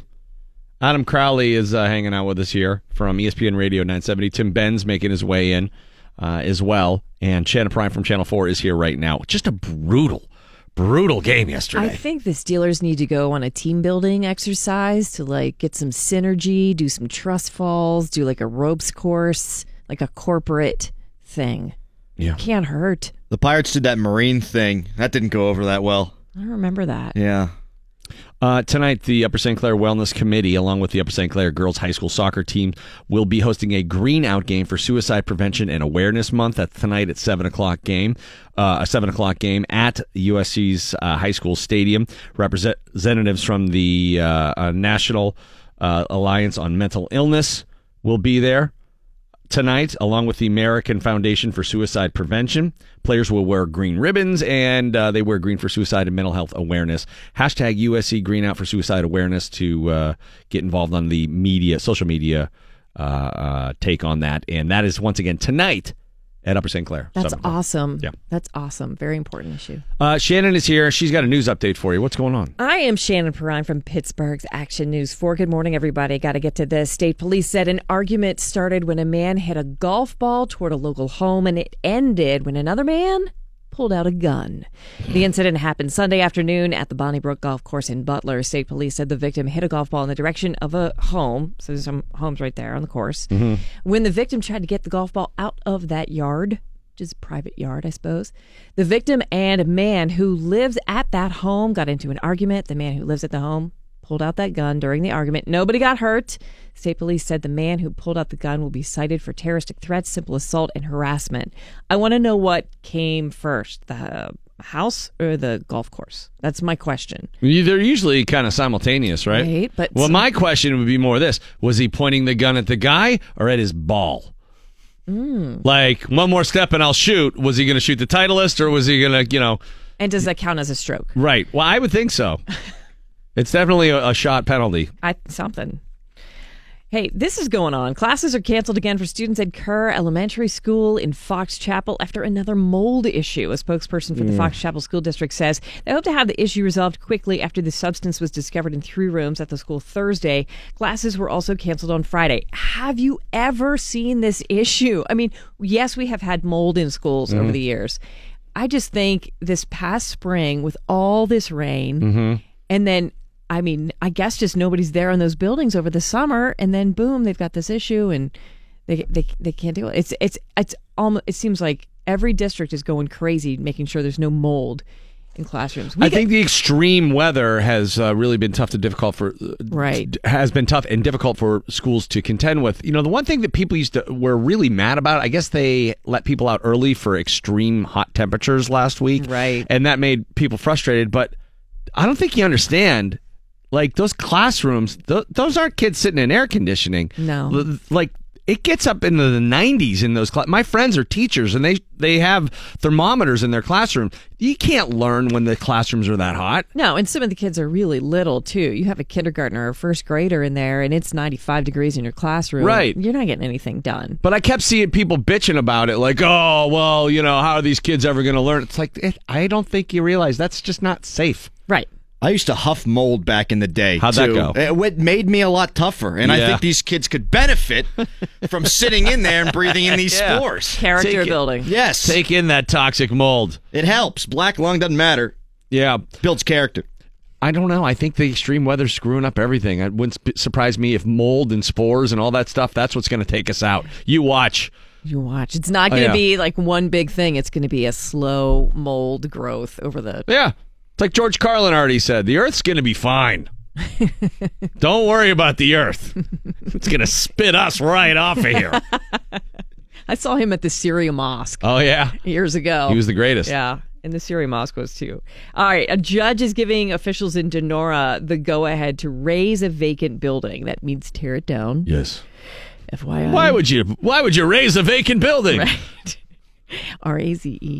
The building on the 500 block of McCain Avenue is called by officials an extreme risk to health and safety, with a wall partially collapsing last Monday. The building is reportedly at imminent risk of collapse. The judge will also allow the borough to lien the property for the cost of the work. This is an issue every city from Pittsburgh to Aliquippa to Monessen to Donora. Mm-hmm. You've got vacant buildings that are dangerous and falling down, and somebody owns that building.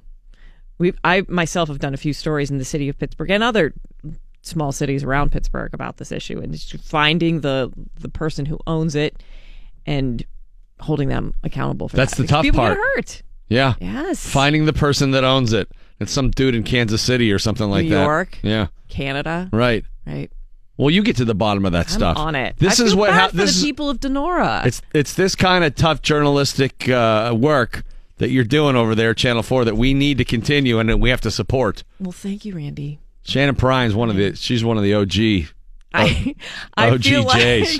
feel like I am one of the you are one of the elder stateswomen of local media. In a weird way, you are, though. I do not picture you as being like, I don't think you're like old or venerable. I think you're like you're in the second big contract of your NFL career phase. Oh, okay. You still, you still have a ways to go before you become more of a mentor. Well, I hope so. You're still doing great work right now. Thank you. I'm trying. I care.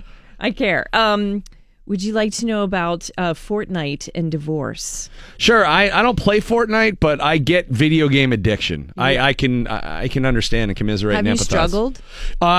When I was younger, I definitely had a proclivity to sit around for way too many hours, like playing video games. Like once I discovered Resident Evil, I thought it might be dangerous because it was just when you skip sleep to play video games, you start to realize, I might get addicted to this thing. Well, they're saying now that according to a divorce law firm in England, Fortnite and other addictive video games are now cited as a reason for couples splitting up in 5% of cases. 5% seems high. Okay, so a strong marriage is great, but is it as great as beating 99 strangers in Fortnite and then making your character do the electric slide? I didn't know that was part of it. That's funny. According to a law firm in England, Fortnite and other addictive video games are now cited as one of the causes for splitting up in 5% of divorce cases. There are not any stats on how many American divorces Fortnite is responsible for, but since a heck of a lot more people over here play those video games, it would make sense that those numbers could even be higher. You know, I've talked to people who said their kids are having trouble at college because they're addicted to video games. Yeah. That's not anything new. When you and I were in college, it was Pong, but You know. Yeah, it wasn't quite that Beer bad. pong. It wasn't one too far away from it. Me and Shannon were going to college. We had a really tough Pong addiction. We had Pong and Atari Pac-Man. That's right. That's right. What was your first video game addiction, Randy? I would say that the Atari 2600 Activision games like Pitfall. Oh yeah, Pitfall. I still remember playing it like nearly on silent, so I could play it at night. So nobody would wake up. Yeah, because my mom would yell. And plus, when you got Pac-Man for the 2600, it was terrible, and it was really like, it went like that was the sound effect for hours, and you kept playing. So that was definitely it. But in the arcades, it was Galaga. Oh, Centipede. Galaga, Centipede, Frogger. What was the mission? Missile Command. Oh, Missile Command, yeah. Yes, Missile Command. I had a was really bad Centipede addiction when I was growing up, and I got over it. Went to years and years of rehab. Yeah. And then Trixie's opened on the south side. And they've got an original Centipede with the little white ball in the middle where you move around. And Have I you went been there? You can't keep me out now. Oh boy! Now it's like I've fallen back into my old habits. Now it's not going down to my basement. I have to go to the south side to be there too. So it's even worse of a fix that I need. It's funny because those old school video games, you did have an addiction to them, and then like much like I'm assuming having like a heroin addiction, occasionally you're like, well, it's not heroin, but it's good enough. And there were games like that, like Burger Time. You're like, all right, this is stepped on and Burger cut Time. a million times. I'm still gonna play it. I'm gonna play Burger Time. Did you have Yar Kung Fu? Oh yeah, dude. No, I loved Kung Fu. Oh, Yar Kung Fu was highly addictive. Yeah. That was the black tar of the Atari 5200 or the Commodore 64. That was a good one. There's no doubt. But it was like I got out right as the whole what was the one-on-one fight game that everybody plays? That finishing Mortal Kombat. Mortal Kombat, yeah. That was right as I was getting out, and then I got back in with Resident Evil, and when the golf games got good and you could bet with your friends and just play skins all day. I was going to say golf. You got addicted to. Well, now you're combining two Or in, addictions. like college, video you just, game and money. yeah, but also you're ripping bong hits because you're an idiot and you're like 21 and you're just sitting there gambling on golf all day. It was fun, you know? No, but there's something I think it's probably going to come back is just going to the arcade because when you've got the social aspect of kids playing now Xbox or whatever and they're online with, but going physically to a place. These and kids today, they don't understand the magic of the big, giant, oversized, huge, quarter after quarter after quarter video But game. they hear us talking like this and they think it is so archaic because what they do now, they are so past the point of getting their enjoyment from playing these old video games that we enjoyed. They are now watching other people play the current video games, and that is its own entertainment. Oh, it's hot. Insane. It's 8 degrees of lazy. Yeah, Can't even it pick is up the crazy. joystick yourself. Got to watch it on YouTube. My nephew, I was up visiting this weekend, and he's sitting watching a loop of old video games being played. Old ones. And there's commentary. Yeah, right? and he's just sitting there and he's watching and he's fascinated by it. And I'm like, do you play any of these games? He's like, uh-uh. I'm like, you're just watching this? He's like, yeah. And I asked, like, why? And there's no real good answer. They're all huff and mold. That's what it is. That's what it is. These guys are stars. These kids have mold in their classrooms. Yeah. Well, there's that team, the Pittsburgh team we had in here. I can't remember. What's their name, Joe? Pittsburgh Knights. Pittsburgh Knights, you know, and they go around and they do that, whatever the hell that league is called, the E. For money. Oh, yeah. No, they do very well. Well, the thing in Jacksonville, these guys were known. Like, they are, like the guy, Yeah. when the shooting took place, those people are known. They were stars. They were like man. stars in that world. Yeah. Jeez. All right. Well, moving on. Shannon Perrine from Channel 4 filling in for Val. Thank you so much. Appreciate it. Tim Benz is in studio Good with to us. see you again, as partner. Is You Adam too. Crowley. Yeah, you guys are like old TV Yay. High five. cohorts. We are. I don't mean old, but you know what I mean. Yeah. I've known we know. Mike a long time, Mike Pursuta. I've known Tim a long time. I've known you a long time. Adam's new. Adam. We don't know. And I'm too ugly for TV. So Yeah. Well, you can't wear shorts on TV, Hoss. You can't? Let me ask you this, Tim. There's nothing you're going to do to the Steelers defense to drastically change their abilities right now. Is the real issue they've got a big talent evaluation problem defensively in the Steelers organization? Yes, this is the team that never missed on a linebacker, and now they can't find a linebacker. TJ Watt is okay. I mean, He's good. He's good, and he had a great first game. He made one big play yesterday to make that safety happen in the end zone. He didn't get credit for it. I think TJ Watt can be great. Yes, he's very good, but he's the first one in a while, and they have massive holes at that position. Bud Dupree whose first impact yesterday was when he went on Twitter and got mad on a fan afterwards. Yeah, he slid into the DMs of a fan and said he was sleeping with his sister. Had as many tackles as he did penalties yesterday. 2 offsides, 2 penalties, nary a sack. In a contract year, it's Jarvis Jones 2.0. They don't have an inside linebacker and can't find an inside linebacker to replace Vince Ryan Williams Shazier. is just not the answer. That was an unnecessary contract, in my opinion. I just don't know what they were. They just didn't have another alternative. Shannon's second contract that you're talking about, way more important than Vince Williams. I agree. That's 100% clear. Yeah, and I would say the same thing in the secondary, too. You know, they were so desperate for a corner, they had to make Artie Burns a first-rounder, and I don't know if he was first-round talent worthy. He's not really showing that right now. Have they not? I mean, Morgan Burnett aside last year, have they just been reluctant to sign veteran free agents who they know can come in here and get the job done, or was so much money tied up in the offense that they've just had to make do? Yeah, the cap issues are part of it, but at the same time, how often do really good secondary players become available? That's sort of like saying, "Hey, go out and get a really good pitcher." Right. Well, they don't. If they do hit their massive contract levels, and they're just not out there often as free agents. They retire at halftime if you do sign them. Right? Yeah, that was from Buffalo yesterday. Vontae Davis, who pulled the most dramatic LeGarrette Blount of all time. Did you see Lorenzo Alexander's reaction? I can't even say he was mad. He was just baffled. Yeah. He was stunned. Yeah, I have. By the way, I don't blame him. Why? Because the Bills. Have you seen the Bills? Oh, they are bad. What is the point of that? I thought that guy was up there to fix everything last year. He made them way, way worse. This stuff's a wrap. I'm out of here. Whaley had them on the way. They were going to go. Yeah, how do you like me now? Yeah. Whaley's sitting around in Upper St. Clair, Mount Lebanon, or wherever he is, and saying, "My God, am I out at the right time?" Yeah, and they're still paying me. Yeah, but so they're a mess. That guy, Vontae Davis, quits at halftime. The Steelers, they first look right like lead he's made all year, by the way. Looked like they had a couple not even show up for the game yesterday. I mean, Tim, they simply weren't covering guys. Travis Kelce running free yesterday. Sammy Watkins, nobody within 10 yards of him. Talk about a guy in a second contract that was a bust. They made him look worthwhile yesterday. Yeah, that injury he had early on, he just needed to heal from it. And now that he has... Who are we talking about? Sammy Watkins. Oh, yeah. He looked really good. He came into the league with a foot injury that it took forever for him to get over. That guy was a 4th overall pick. I know.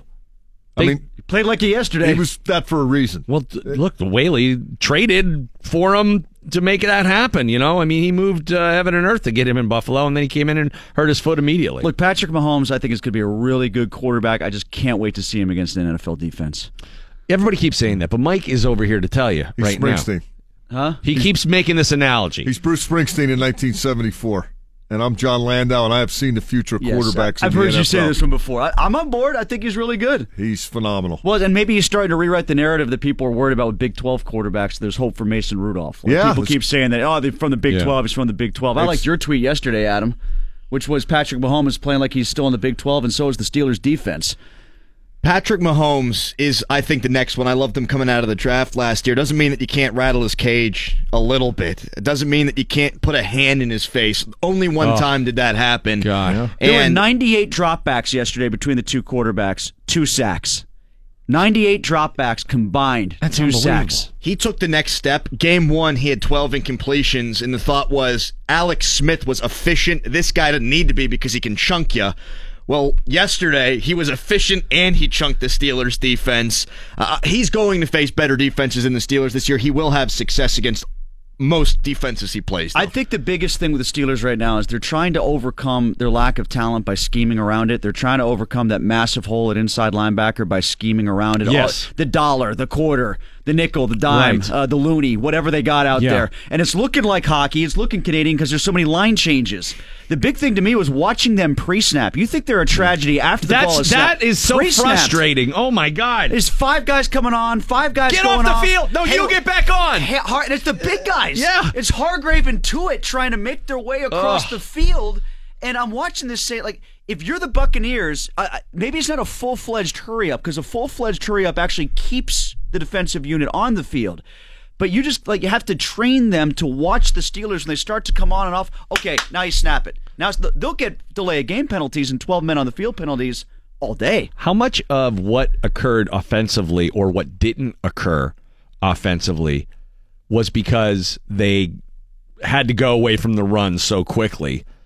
Hurry up offense. Those guys were absolutely whooped by the end of the game. Well, Roethlisberger, didn't you say, Mike, in the postgame, Roethlisberger said that they were really tired at the end of the first half because they just couldn't. He did, but I would assume the guys covering them were tired also. Yes. As to the running game, 1st and 10, Pittsburgh 21.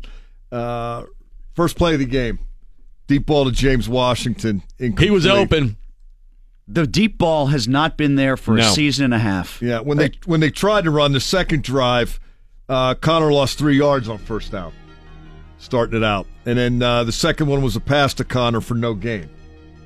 This isn't penalties. This is not executing and not getting it done against the defense he should have. Well, for your guys' territory, all 12 of those penalties, I don't have a problem with. As much as they were penalized yesterday, and as much as I was griping about it after Cleveland, I saw those penalties they were flagged for yesterday. I have a hard time finding. My God, was everybody jumping yesterday? What are we going to do? They were all obvious. I can't. I don't know if I could find a complaint about any of the 12 penalties that were actually called. All right, more Steeler talk coming up for you here on your radio home of the Black and Gold 102.5 DVE. Adam Crowley from ESPN Radio 970 hanging out with us, and Adam, who has the best show that nobody's heard. Preps. No. Cheese tease. Your show's great. The Cheese Tease is a daily video preview of what you're about to see on his show that you should follow Adam on Twitter for that alone. If the show is anything near as entertaining as those are, well... Is it? I don't know. I don't listen to it. I just talk, stuff comes out. They tell me it's going okay. Wednesdays at 6, it's phenomenal. Yeah, Tim's on. Today at 5:20, it'll be phenomenal, too, because Mike Pursuita's coming. There you go. All right. Good deal. All right, more coming up here. Mike Pursuta in studio. We've got Stan Savran next hour for the Power Hour. Your Bud Light Game Day Bar of the Week. House of 1,000 Beers in New Ken. Another good name. $2 Bud Light 16-ounce aluminum bottles during all Steeler games. Those are the good ones. Those are the ones that stay cold forever. A House of 1,000 Beers in New Ken. That's your Bud Light Game Day Bar of the Week. DVE Sports. Yesterday during the game, something fell from the section above us. We're on the second level. And from the third level, a good, 35, 40 feet? Did Travis Kelce catch it and run into the end zone? It was a bag of hot nuts. It said on the bag, hot nuts. And it fell from the third level down to the second level in between the feet of the guy sitting 2 seats away from me. And we're like, whoa, what the hell was that? And he picked it up and he's like, it's hot nuts.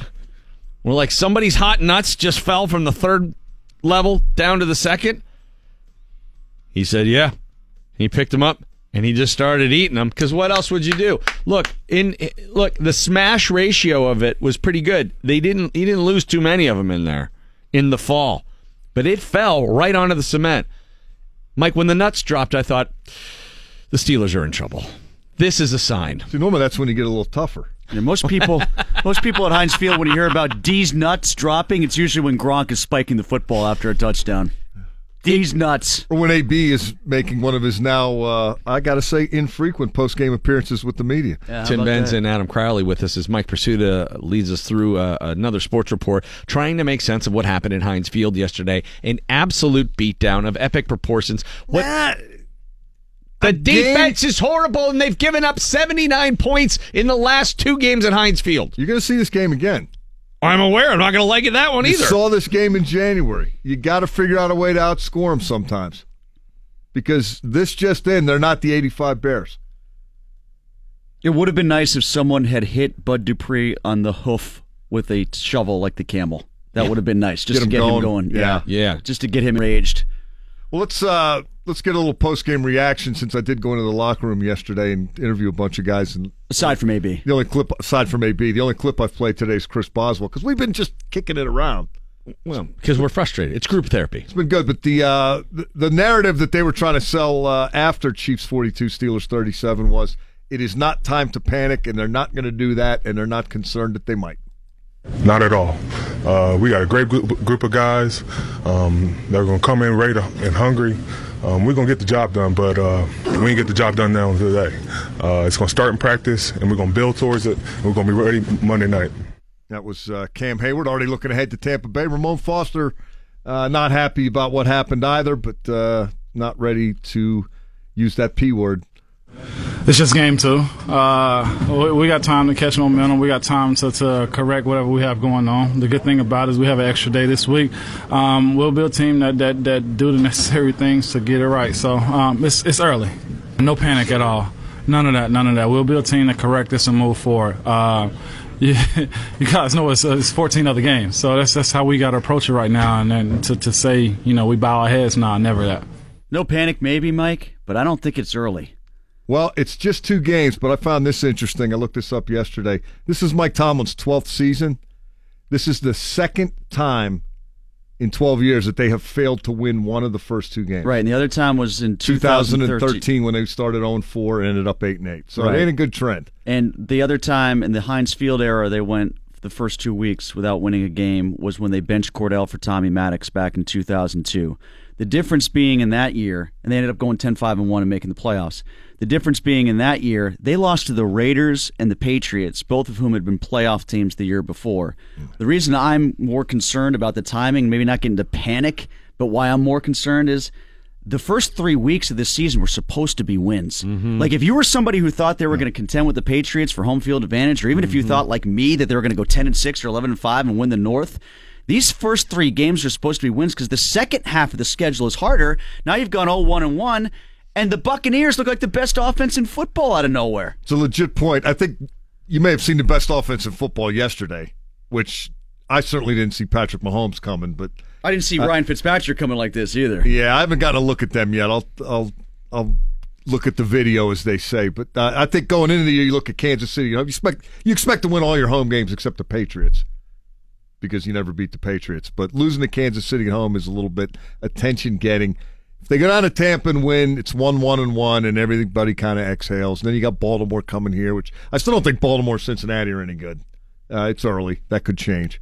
And Adam and I looked at the Chiefs' schedule. They've got the Broncos and the Jaguars coming up.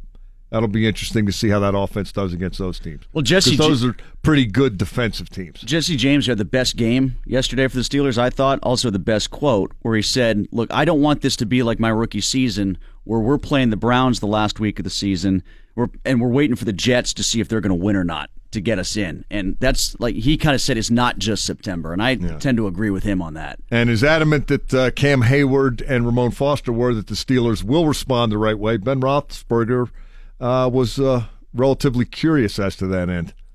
Well, it's not fun, but it's still early. This kind of where we're going to go from here. It's kind of a mirror, gut check, whatever you want to call it. So we'll see how everyone wants to respond. We'll see how everyone wants to respond. No declaration that they shall. Well, Ben had all day to throw yesterday, had a big game. Was able to extend plays. It seems to me that, maybe this is part of his, the elbow injury that kept him out of practice basically all week, because even on Friday, not sure how much activity he actually was engaged in. But that long ball and the stuff he's doing on the run, seems like he's having a little trouble pinpointing that right now. He acknowledged that his deep ball's not there. He's got to do better on the D. He said, I missed a couple. And he did. And maybe those were the ones, all the points count. If you give up 38, score effing 39. If you give up 40, score 41. What they did with the Ravens last year was 39-38. Their team is built that way. It's not, okay, we're shutting them down now. They're done scoring. Which is what makes Cleveland so damn frustrating. Your quarterback is the franchise guy, future Hall of Famer. He turns the ball over 5 times last week. If he doesn't, if it's 4 times, if it's 3 times, you're 1-1 right now, and that P word doesn't even enter the conversation. And Adam, if you're that good offensively, then you know what? When you get down there after you get 50 yards from Jesse James on one play, don't take 8 snaps in 3 minutes to get it into the end zone. If you want to work in Stephen Ridley, figure out a better way to do it than that ghastly 3-and-out that they had in the third quarter, when Ridley had one ball thrown to him, ran to the line of scrimmage, then they threw it to the punt returner and had to punt it back. That was my series of the game. Don't be bad on the first 2 possessions like they were. Like you were saying, Mike, I don't think the offense is off the hook here. I don't. Well, they were using Fitzpatrick, or not Fitzpatrick, I'm sorry, Switzer. Why can't I say Switzer's name?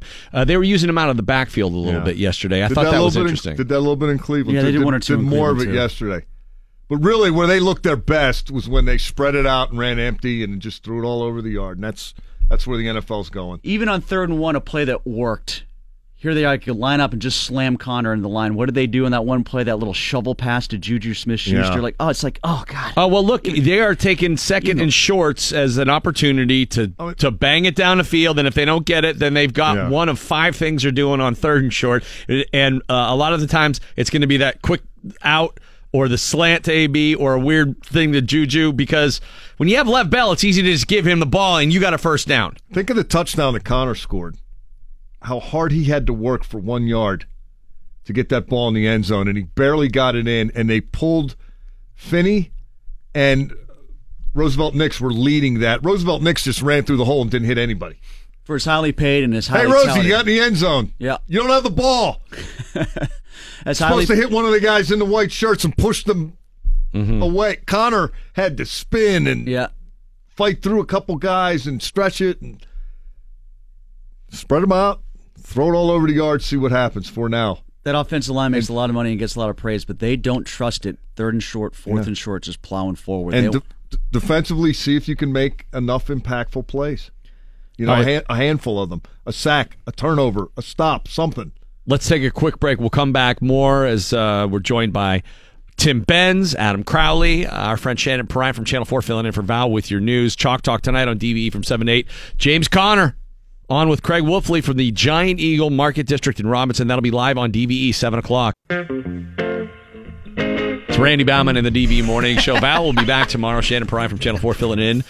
Bill is entertaining the troops on his way back from the Middle East on the USO tour, and he'll be back on the show here Wednesday. Tim Benz, Adam Crowley hanging with us as we try to parse through what went on there yesterday. AB's tantrum.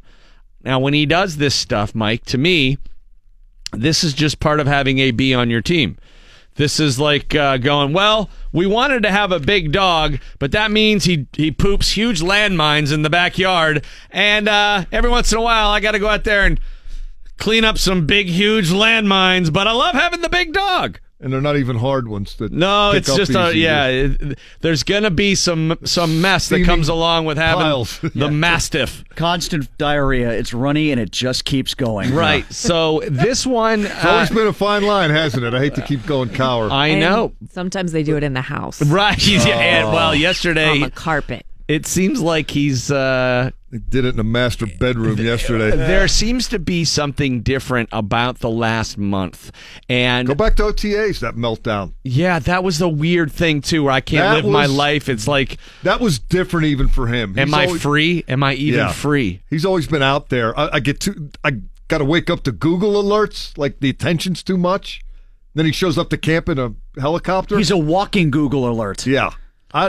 Something's been off about him since the spring. I think George Iloka hit him harder than we thought he did. Well, I don't think he's ever been the most emotionally stable person. But this seems to be a departure even for him, or an acceleration, or it's more whatever than it usually is. Do you think, signs of it going past the usual sort of narcissism that he's espoused and projected in the past, and a little bit of a meltdown? He's had to issue apologies in consecutive months for his behavior. Yeah. And how does that impact the rest of the team? That's the question.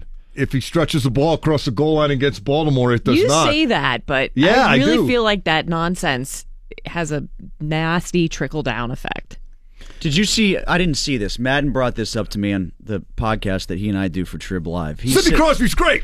We got to that eventually, but he was saying that he saw Ben mouth the words "he's a baby" when talking. Was that on television somewhere? No, that just sounds like Madden. I don't know. I think Antonio Brown's behavior exasperates a lot of people often. And I think when he stretches the ball over the goal line against Baltimore, they run up and hug him. Right. Okay, so my question is, what is it doing to the team right now? But what if you start off 0-2-1, you go to Tampa, Ryan Fitzpatrick, the greatest quarterback of all time, throws for 500 yards, AB goes 6 catches for 50 yards, and then that compounds things.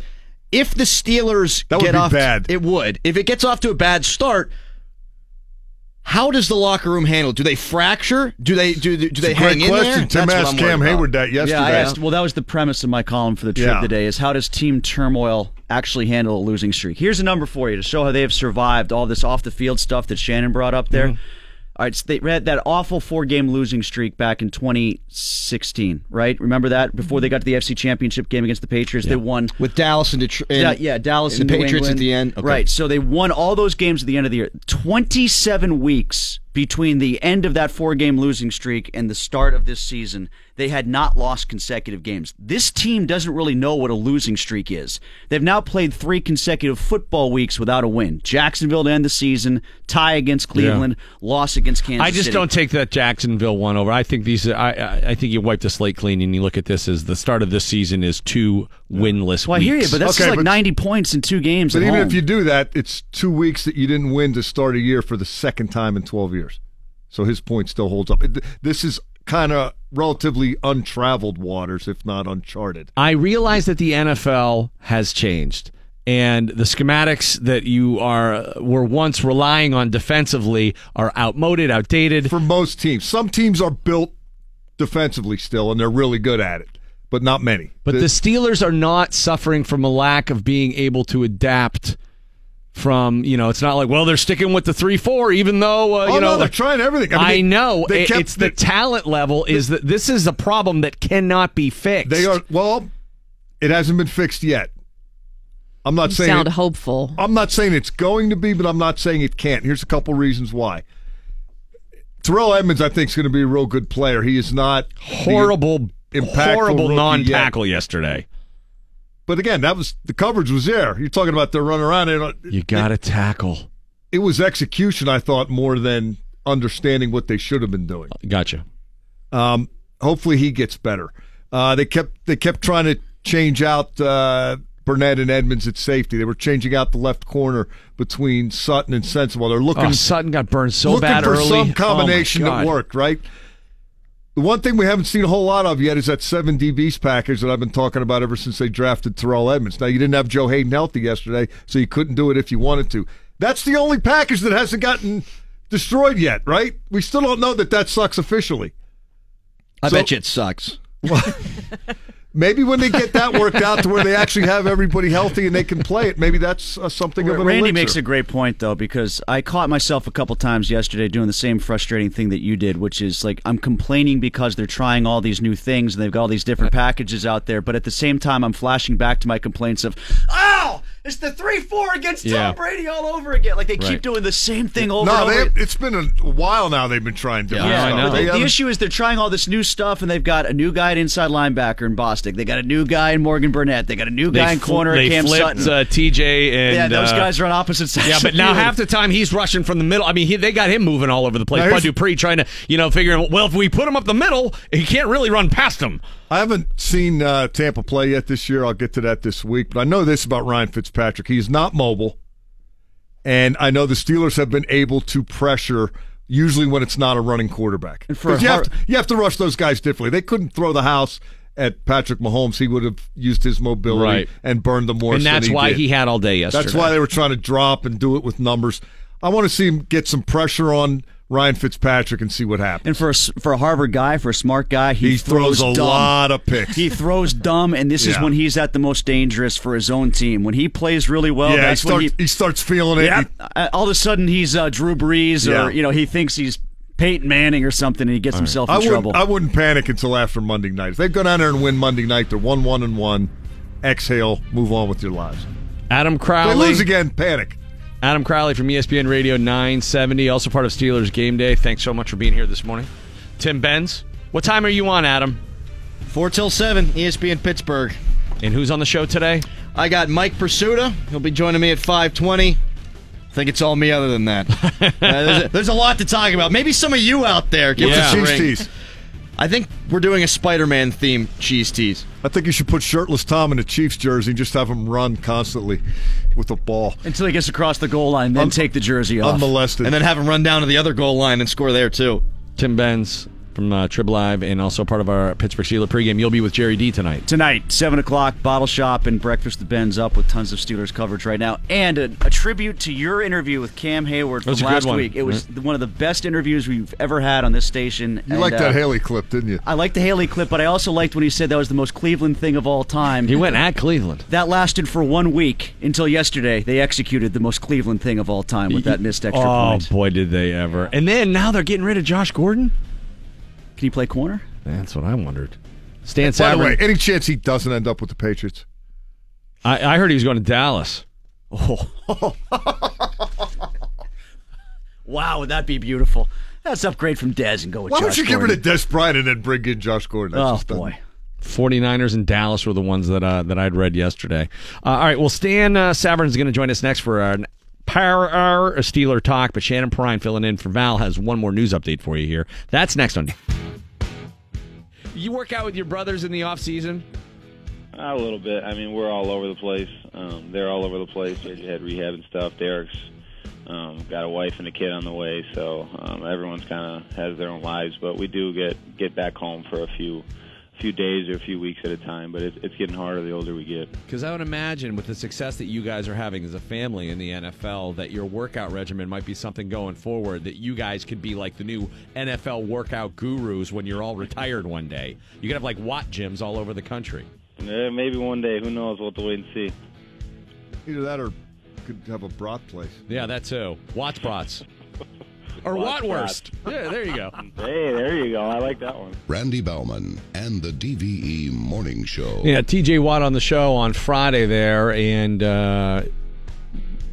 look, nobody was good for the Steelers defense yesterday. TJ Watt, I have hope, is going to be a great leader of that defense in the years to come, but boy, they have missed from Italian evaluation standpoint defensively on the Steelers for too many years. That is a defense bereft of major league talent. It is really hard to watch that. Stan Savran in for the Power Hour. I mean, they just don't have the guys right now. Well, they ignored the defense for a very long period of time vis-a-vis draft picks, and they did so because they wanted to build an offense around Ben.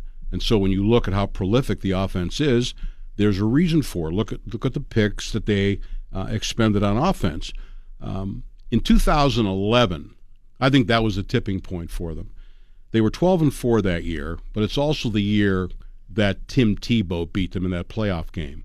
And I think they realized then that the core defense from 05, 08, you could see it's starting to ripple around the edges. Yeah. And so then they said, okay, it's time, because, the Aaron Smiths and the Brett Kiesels and the James Ferriers and Troy and all those guys, they were Ike, they were fantastic, but time gets everybody. So they began to Cam Hayward and Stephon Tuitt, and then, of course, eventually Shazier, some of the defensive backs, Jarvis Jones, horrible selection there. And the problem is, when you miss on a draft pick at one position, and he's a total bust-out like Jarvis Jones was, then you have to follow that up, drafting a guy at another position. If Jarvis Jones is anything, they don't draft Bud Dupree. They missed on him, too, it looks like. Well, they missed on him, too. So that's the one thing they missed. It causes you, maybe instead of if Jones would have been anything, then maybe instead of drafting Bud Dupree, they draft a corner or a safe, whatever it is. You see where I'm going. And it looks like they missed on Artie Burns. It's only his third year, but still, we certainly don't see any improvement. Sean Davis is essentially playing the position he was meant to play, finally. But there's no question that they're not any better. I thought they might be slightly better, but I thought the offense was going to carry them. But even the offense can only do so much. All right, we'll revisit that with Stan momentarily. Shannon Perrine from Channel 4 filling in for Val with a quick news update. Before we get to that, let's take a look at the weather brought to you by Bridgeville Appliance. All right, currently we are at 70 degrees at DVE, and a quick news update from Shannon. Thank you so much for coming in to fill in for Val today. You're welcome. Thank really you nice for having me. It's so much fun. Okay, everybody, this is from Pittsburgh's Action News 4. Thanks for being with us this morning. 6 children and 1 adult are at an area hospital with various injuries after a camel started bucking at the Shrine Circus at the PPG Paints Arena. This was last night. It was crazy. You ever tame a bucking camel, Stan? I've smoked a couple, but I've never. Can you do the Yosemite Sam thing again? I'll find it, yeah. According to Pittsburgh Public Safety, it's not known why the camel started bucking. Witnesses say there were kids getting whipped back and forth. People were screaming and running. It was pandemonium. Was somebody riding Darlene Harris wasn't on the camel while this was happening, right? She was not, Okay. but somebody was. And, there's video from, we have a reporter named Jim Madalinsky, and he got this video from a fellow there at Facebook. So everybody's got a cell phone camera, right? Of course, so they're shooting this video, and it's bonkers because the camel's going nuts. Somebody's on. They're trying to get that person off. Could have been really bad. Here's the audio of that video. Camel, whoa, whoa, whoa, camel, whoa! Oh, come on, whoa! When I say whoa, I mean whoa! That is actual audio. Yeah, that's right. Knowing TV news like I do when it sweeps month of November, when bucking camels attack, there'll be a whole week series on that. The camel is run amok. We're going to look into it. Yeah, what happened? I heard a kid hit him with a shovel. Well, He right. Yosemite Sammed him. Right. So that Did his head get real flat and then it popped back? Yeah, and then the hump switched from his back to his head. Just like in the cartoon. There was a report that somebody threw a shovel at the camel, and that made the camel go nuts. Why are there shovels laying around? Oh, I know why. So it begs the question. Oh, right. That was for the people after the camel started bucking. That's right. Whose job is it to shovel the camel? I don't know, but if I saw a big circus sign outside of an arena and people were running out of it screaming, that would be a funny scene to me. I'd be like, good. I'm rooting for the animals in this one. Did you go to the circus as a kid, though? No. You did not go? They didn't come to Erie. They came to Pittsburgh. Yeah. Civic, Erie kind of was its Arena. own circus. Erie right? was its own circus. Civic Arena. We had a good zoo in Erie. We could go to the zoo. But no, I don't remember going to the circus as a kid. I'm old enough to remember the old Pittsburgh Zoo with the cages. Do you remember? Yeah. Where they had, it was old school. That was when zoos were zoos. That's when zoos were zoos. What are they now? Well, you can't see the They're animals habitats. They're habitats. Yeah, that's You walk around, you see a bunch of trees and rocks. There's no animals. They're all hanging out somewhere else. Yeah, that's how it works. When they were in Mike. those little They don't want- cages, and they the don't- tiger, all it could do was go back and forth about 8 feet. You knew where it was. Yeah, it wanted to just kill you. You were Plus, when you're a little kid, you could throw stuff at it. Yeah. See, When this they is took you on the school field trip. Yeah, You'd rather see them in the old iron cages. I want to see them. Yeah. There was an elephant up in Erie named Bubbles, and my brother kept feeding it peanut shells with empty peanuts. We have this on. We have this on like Super 8 video. My dad took it, and he kept feeding him the empty peanut shells, and the elephant went and got a thing of water in his trunk and came over and blasted my brother. Like, that's how close you were to him. Like, they were 5 feet away, and they're just, hosed my brother off. That's great. For hornswoggling him there with the That was a peanut shell hornswoggle. thing. Yeah, he was hornswoggling the elephant. That's what happens. Port Authority is very happy to report that the service has been restored on the Blue Line, if you take the Blue Line on our small subway system. Okay. There was a fallen tree. There was the flooding that happened in June. And what is it? It's September. Mm-hmm. I'm told it's September. My sources are telling me it's September. So they're just now opening up that Blue Line in the South Hills. So if you use that, you don't have to take the shuttle buses anymore. Good. So, right, as they're having their issues. Okay, this is fun. We'll see, right? A new survey asked people to give their significant other letter grades in a bunch of different aspects of their relationships. And the overall grade that people wound up with was, guesses? A+. Stan? C+. B-. Randy's right. B-. The average, so there are 10 categories. Making an effort with their partner's family and parents, B-. Yeah. Romance overall, C+. Being spontaneous, C. Listening, C+. Humor, B-. Cleanliness, B. Sex life, B. Overall stuff, I can't say on the radio, B-. Patience, C+. And taste in movies and TV, B-. So you gotta have you have to have shared interests from a television and entertainment standpoint. No, you need 2 TVs and 2 remotes. Oh, is that what? 2 okay. rooms. There you go. You got to do what you got to do. What was the things you couldn't say? Oh, you want me to say it? Oh, can you? I didn't know. I thought she was just, she's a respectable No, it journalist. was a very good call on her part. Oh, okay, all right. It's not that bad. I'm just not going to say it. No, don't then. Let's just not Yes. say it at all. The one thing I think that gets underplayed is the relationships with the other's family. Right. That's a whole thing. Now, I won the in-law jackpot super lottery, so Cool. I'm really lucky. Right on. So, yeah. Well, as did they, I would think. Well, we're my husband also often says that his mother likes me more than she likes him. Yeah, see, that's great. Yeah, that's how you want it. Yeah. That's how you want it. My wife gets an A+ in every category. There you go, smart guy right there. Excellent. Smart guy. Jerry Dulac scored your relationship today in the Post-Gazette. All A+. All the problems are generated by me. There you go. Do you ever watch a TV show that you can't stand because you just want to? No, we watch our own stuff. You go separate rooms. There's stuff we watch together, right? Series and whatnot. But there are things she likes that I want to jump off a cliff rather than watch, and vice versa. So that's why I've got the man cave and she's got the family room. That's good. The That's man good. cave. Yes. All right.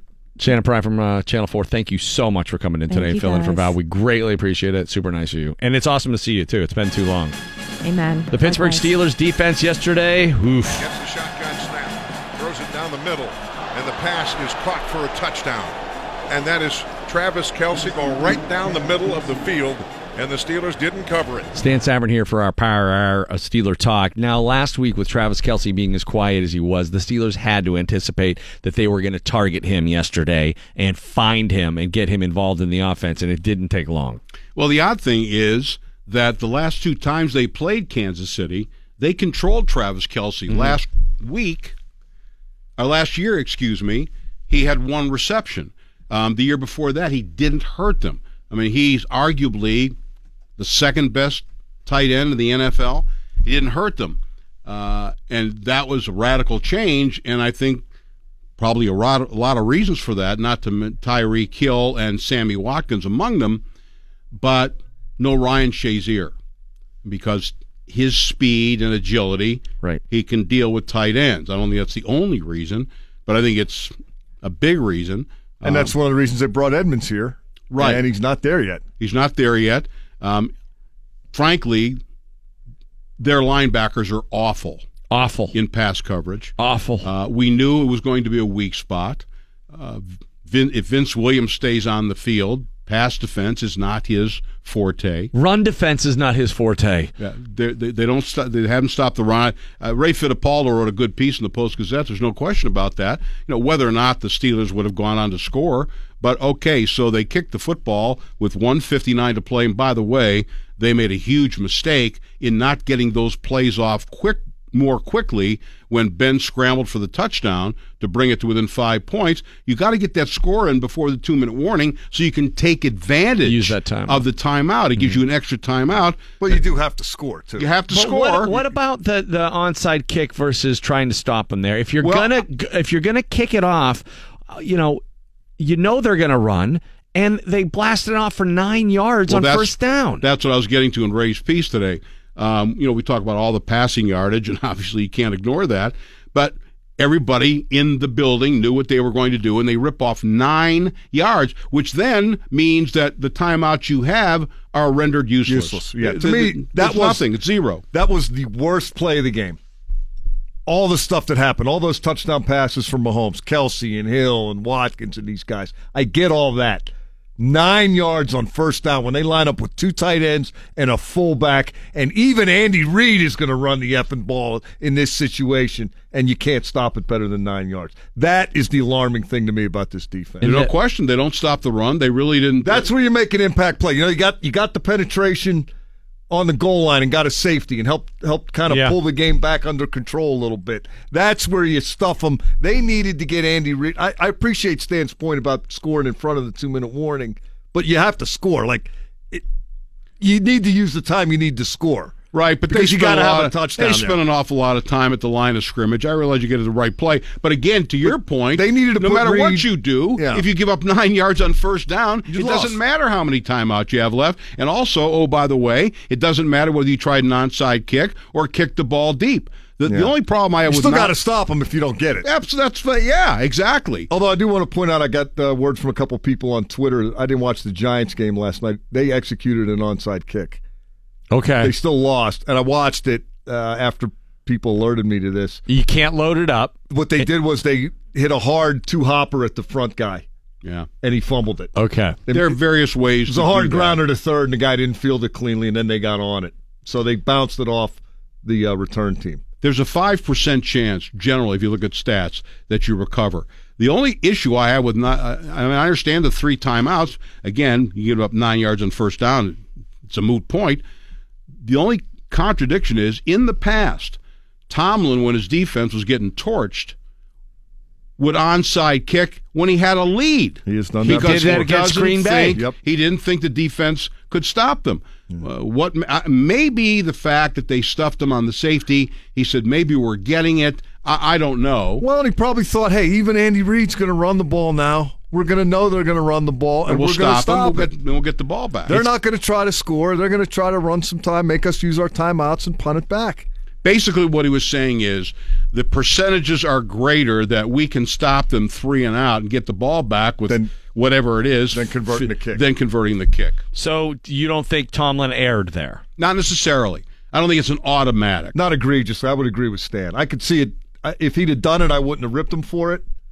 But I can see the way he played it and why. They just that 9-yard run. There's your problem in a nutshell. Running formation, running situation, running defense on the field, and it becomes 2nd and 1 with the game on the line. Shannon was asking about how do you triage this? Where do you start fixing it? You got to fix it there. And they've been talking about that since the Jacksonville game ended. Got to play better run defense before you can play better pass defense. Run isn't very much in vogue anymore, but when people can run it on you when they want to and when you know they're going to run it, then they can do everything else too. More with Stan Savran in this Power Hour Steeler Talk here on DVE. DVE Sports. All right, Stan Savran joining us as he does every Monday for a Power Hour of Steeler Talk as we go over what happened the day before, and it was not pretty yesterday at Heinz Field. The offense could not return service on the Pat Mahomes-led 6-touchdown performance. It's hard for me to look at that yesterday and get mad at the offense when they put up 37. 5. Yeah. 35. I know. They got the defense, gave them 2. But, Mike, we got to be better than letting up 6 touchdown passes. No question. And I think the manner... But how much better? So your contention, correct me if I'm wrong, seems to be all morning long that while Steeler fans are going to focus on how bad the defense was yesterday, that A, it's not as bad as it seems because Kansas City is that good, and B, this is the new NFL, that offenses are being, they're putting in new rules to make the game more offensive all the time, and C, we only got to get a little bit better defensively to be able to contend. Well, I think they only can get a little bit better defensively. I agree with you there. I wish they were the 85 Bears. Right. They're not. I agree with the points that you just referenced. And I am curious to see how Kansas City does against Denver and Jacksonville because those are 2 pretty good defenses. I think Mahomes is lights out. I think he's got weapons all around him. He's going to be able to light it up against any of those guys. We've been talking for the last how many years about going into Patriots games. Hey, you're not going to beat him 17-13. Got to score some points because Brady's going to get his. Right? Yep. Is that not a game where it's up to the offense to do what is required? And if it's in the high 40s, it's in the high 40s. If it's in the low 40s, it's in the low 40s. But we usually make Brady work for it a little bit. It just seemed like hot knife through butter, to paraphrase or to borrow a phrase from Tunch Ilkin yesterday. You're also, when you start out as slowly as they did, 3 and outs, you're giving up a lot of field position, especially with that punting game that the Steelers have, which is totally unacceptable. Well, do you think he keeps the job? Second. The first punt of the game could not have been placed more perfectly. Oh, it's right on the sideline. The guy was lucky to catch it. It was a short punt, though. But you don't want to change the scoreboard. Those guys are incredibly combustible. He put it right. Cam Sutton got blocked out of bounds, and Roosevelt Nix missed an open field tackle when he had the sideline helping him. That's not on Jordan Berry. No, it's clear that Berry was told kick to the boundary because we don't want any part of Tyreek Hill, but it still could be deeper. I mean, he's very inconsistent in that regard. But Roosevelt Nix missed a tackle. But the point is, so that was special teams that hurt him there. But again, where are you kicking from because you went 3 and out? I'm not trying to blame the offense in any, but when you start out down 21-0, you limit your offense. You limit the capabilities of your offense because you're right. What did James Conner have? 17 yards and 8 carries? That's part of the issue there. New rules or not every team gave up 6 touchdown passes yesterday. And Very KC true. is, they're very, very good. I'm not trying to say it's acceptable, but they got to be a little bit better. Maybe they give up 4 touchdown passes if they make 2 more impact plays at the right time. 1 more sack here, 1 more forced fumble or pick there. But the thing that bothered me about it, Mike, is that all that went on yesterday, Kansas City faced only 5 third downs. 2 for 5. Their conversion percentage is not the issue. Only 5 third downs. Why? Because they were only needing 2 plays to move the chains. Yeah. They were moving with such ease. Only 5 third downs they had to face because it didn't take them 3 downs to gain 10 yards. Hot knife, butter. We were the butter stand. That was a butter game. And, going back to the offense, we've talked a little bit, and Jerry referenced it. Antonio Brown has been targeted. Let's put his behavior completely on the back burner for now and just talk about on the field. Antonio Brown has been targeted 33 times in 2 games. He has 18 catches, which means they are hooking up when Ben Roethlisberger tries to throw to Antonio Brown. They are hooking up just over half the time. Right. That ratio is not nearly good enough for those 2 guys. No. They have to be way better than that together. Well, Ben forces it to him occasionally. He has 160 receiving yards, which works out to 4.84 yards per target. Okay, got to be better than that. He's got 1 touchdown reception, and balls have been intercepted that have been thrown to him on 2 occasions. What's Juju's? Conversely, what is Juju's ratio? I haven't figured that out yet. Because I would posit that part of this is AB is being double covered, and that Ben because you have to. But he's always been. But you got to get the ball to him, and you've always had to. So By the way, watching from up in the press box on a lot of those targets, he simply was not open. He just wasn't open. Sometimes he was. Ben threw it out of bounds they missed twice him, but there on were him. many times when he just wasn't open. They had at least one more, look to me at least, as if they had at least one more miscommunication yesterday where the ball went one way and AB went the other. Whose fault is that? But they weren't. They didn't give it a chance. And, some overthrows here, some not catches there. That is the epicenter of your offense, right? Roethlisberger to Brown.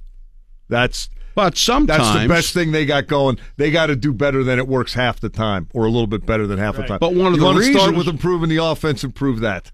But one of the reasons that Jesse James catches that many balls for that many yards, one of the reasons that Juju gets the attention is because of AB's presence. That's kind of how it works. Now, if that continues, teams are going to have to think about, well, maybe we shouldn't be following AB wherever he goes. It's a pendulum issue, something you would think that he would understand, that even if he's not getting the catches, he's getting the targets. If he's not getting the catches, there is a residual benefit to the rest of the team.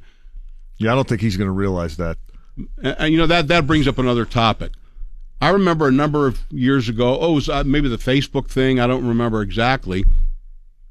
Tomlin was asked about AB's behavior, and his comment was, what do you want me to do, not play him?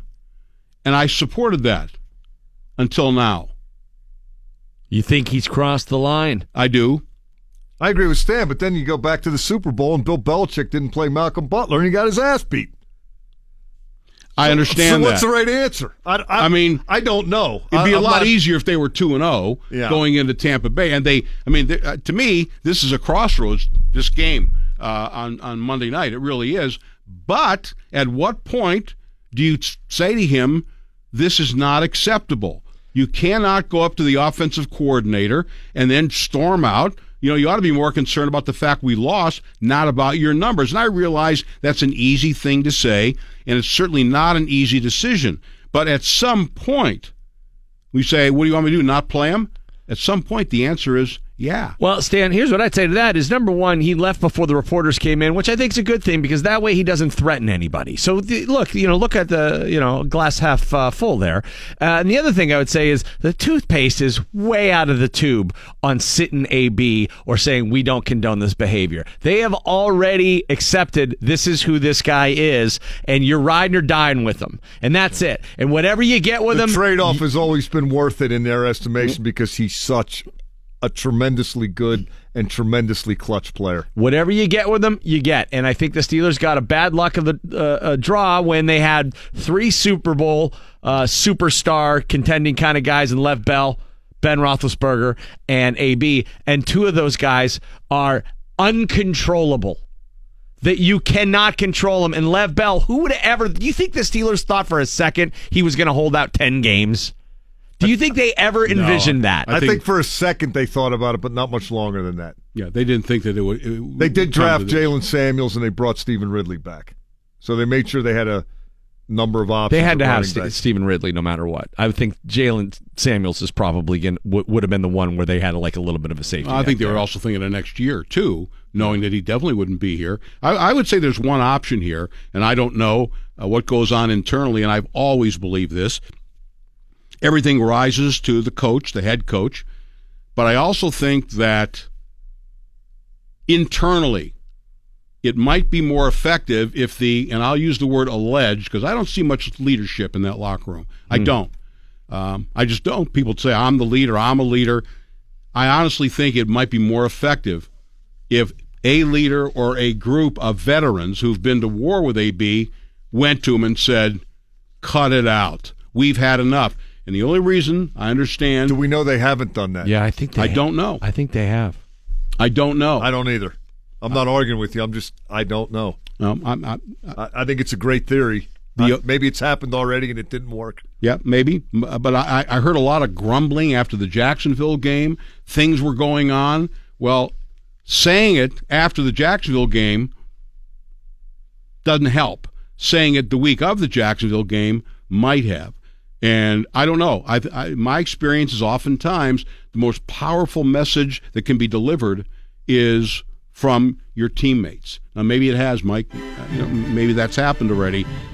But I think they're at a crossroads. And I also think the one thing you might say about, not Tomlin benching, suspending Brown for a week, he's done it before. He did it with Santonio Holmes for different reasons. Big game. He did it with Rashard Mendenhall. Against the Giants. He did it with Martavis Bryant. Yeah. It might send him, maybe the rest of the team, not on the level of Antonio Brown, said, are you getting away with all this? Maybe the important message is not to Antonio Brown, but to the other 52. That's a great point. It's a hell of a theory. But my big fear is you'll make it way worse. Oh, no. Don't shoot Mongo. You'll only make him angry. I mean, that might be. I mean, he might pout the rest of the year. He might. He might. Stan Savran, a power hour of Steeler talk here on your radio home of the Pittsburgh Steelers, 102.5 DVE. It's Randy Baumann in the DVE Morning Show. Stan Savran with us for a power hour of Steeler talk as he is each Monday after a Steelers game. And normally like to celebrate a win. They have yet to do that this season. Not 0-2, but 0-1. Winless so far, and I would say in week 1 you might have pointed to the fact that they didn't have Lev Bell, and the rust of coming out of the preseason may have contributed to it, but I'm not so sure that missing Lev Bell played a part in losing yesterday. No, I don't think so, because the run game was non-existent. Part of that, you fall behind 21-0, you're playing with one hand, or in this case one arm, tied behind your back. That certainly is a factor. I think one of the things that bothered me the most, in the Cleveland game, we all know the dynamics of that, and it was Cleveland, and it was Tyrod Taylor, and they don't have a ton of weapons like Kansas City does. But at least against Cleveland, you didn't see guys running wide open in the secondary, or guys pointing at one another. It's okay. That's a game they obviously should have won, but okay. That was a departure from what we saw last year. But yesterday, it all fell apart. Kansas City is a much better opponent, much better quarterback, much better wide receivers, a brilliant tight end, all those kinds of things, a dangerous running back. But what I didn't like to see was guys running wide open, and then so we miscommunication. Or did they just know how to find the hole in the zone? Yeah. They got out-coached badly. Throw it over the linebacker and in front of the safety. Yeah. When your linebacker's not that good underneath and your safety's still trying to figure it out as the safety Was it the Watkins touchdown where it looked like, Artie Burns came running in after him, after he was already in the end zone, like just not even close to covering him? Yeah, he got beaten badly. So were they in a zone on that? Which one are you talking about? Because Artie gave up a couple. The first one. To 17? Yeah. To Conley? No, I thought it was to 14. There was a slant. That's Sammy Watkins. A slant to 17 where Artie looked like he was expecting inside help. That one I have circled as a question mark. Some of the other ones, the one that Kelsey was over Vince Williams and in front of Sean Davis. Who messed that up? Did Williams get beat that badly underneath? Was Davis late coming over the top? I don't know. How about chucking the tight end at the line of scrimmage? Yeah, throw him off his pattern. Could Joe? They're better with Joe Hayden, but because there weren't those kinds of miscommunications in Cleveland, there certainly were apparently yesterday. Yeah. Aside from his individual play, he's sort of a glue guy back there. I'm not saying that it would have been a whole lot better, but was that the reason? Cam Sutton got burned right away yesterday. Yeah. He had a brutal first quarter. He had a tough game, but here's one thing to keep in mind, just a little perspective on this last year versus this year. A lot was wrong in the Cleveland game, and they were an overtime field goal away from winning it. A lot went wrong yesterday. They lost by 5. Okay? Missed field goal that contributed. You get a stop at the end, who knows? If Mahomes fumbled a snap after they got that first down, which was the one mistake he made, if you get the ball back, you may pull the game out. They're not a million miles away from winning games. They just haven't done it yet. I think they got to get a new punter. Is that a fatal flaw or a tweak here, a tweak there, a play here, a play there, and it goes? Because that's the way it worked last year a lot. They went 13-3, but they were not this dominating juggernaut team that just lined up and blew everybody out of the stadium. Right. No. I think people really were upset with the game yesterday because it was eerily reminiscent of the Jacksonville playoff game. Mm-hmm. Getting down, and let's be honest, going down early. If it wasn't for that stupid call by Orlando Scandrick, it's 28-0, and there's no comeback. True. If that strip sack, fumble, recovery for a touchdown, they go up 28-0. Not happening. Right. So they, we talk about them being close. And that was my eyes actually, for whatever reason, drifted upfield, and I did see Scandrick grab AB. There's no question that he did it. I saw him do it. But if that doesn't, it was, it's 30 yards downfield. It had nothing to do with the play. It's 28-0. Unless maybe would have he thrown it to AB if he wasn't getting held before he got sacked, stripped, and I don't know. The pressure. I thought the pressure was pretty intense. But the way it went all day long. Yeah. Who knows if he hits him or not. I think people are the Jacksonville. The memories of that are still very fresh. They booed them early. I think from a mathematical standpoint, they booed them a lot. Yeah, they did, and both sides got it. The offense got it because they were 0 for 9. Well, see, that's what I worried about Fichtner there because it wasn't until Ben took control and went no huddle that they really started doing stuff, and I'm not so sure how much Randy Fichtner's input has been. Well, I think helping. ultimately, I'm sure there was a conversation, but ultimately that is the offensive coordinator's call, and I think he certainly the personnel on the field is right. Exactly. It's not when only he's taking huddle. running backs out and he's running 4 wides and a tight end. He's saying, "Go get them, 7." One of the things that I made a note of when they're down 3 and out, 3 and out, 3 and out. This is going to be the first real test for Randy Fichtner because it's not all about the game plan. Sometimes plans of mice and men sometimes go awry. You have to adjust. And I do think he gets high marks for, as Mike said, he goes empty set. He goes 4 wides with Switzer in there, and who actually serves sort of a function of a little bit of a running back in there too, and 1 tight end. Either it was McDonald or it was Jesse James. So he said, "Okay, we're going to this," and I thought that was a positive. mathematically, when you look at the standings, they're not in bad shape. Cincinnati's going to always have to prove to me that they're not the Bungles. I agree. Sooner or later, I don't think Baltimore's that good. Cleveland, they lost a game that they should have won. So from that standpoint, but some of the elements that have led the Steelers to be 0-1-1 are worrisome. We all talked about the defense. Is the defense better? No, it's not to this point. Whether or not the defense as a whole gets better, we know that they do not have interior linebackers, in my view, that are winning interior linebackers. And is that going to change? Are we going to see the new defense with Morgan Burnett and Terrell Edmonds? If you don't have inside linebackers, play safeties. That's what they were. That was the idea. That's what they were telling us by their actions, right? To cover up the fact that they don't have good inside linebackers. Haven't seen them all healthy on the field yet.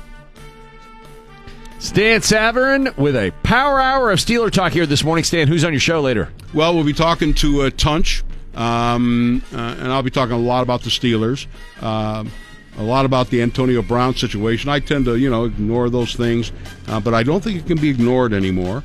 We may have another surprise guest. Michael McHenry's going to join us during the second hour, do a season-ending wrap on the Pirates position by position. Back to 500, by the way.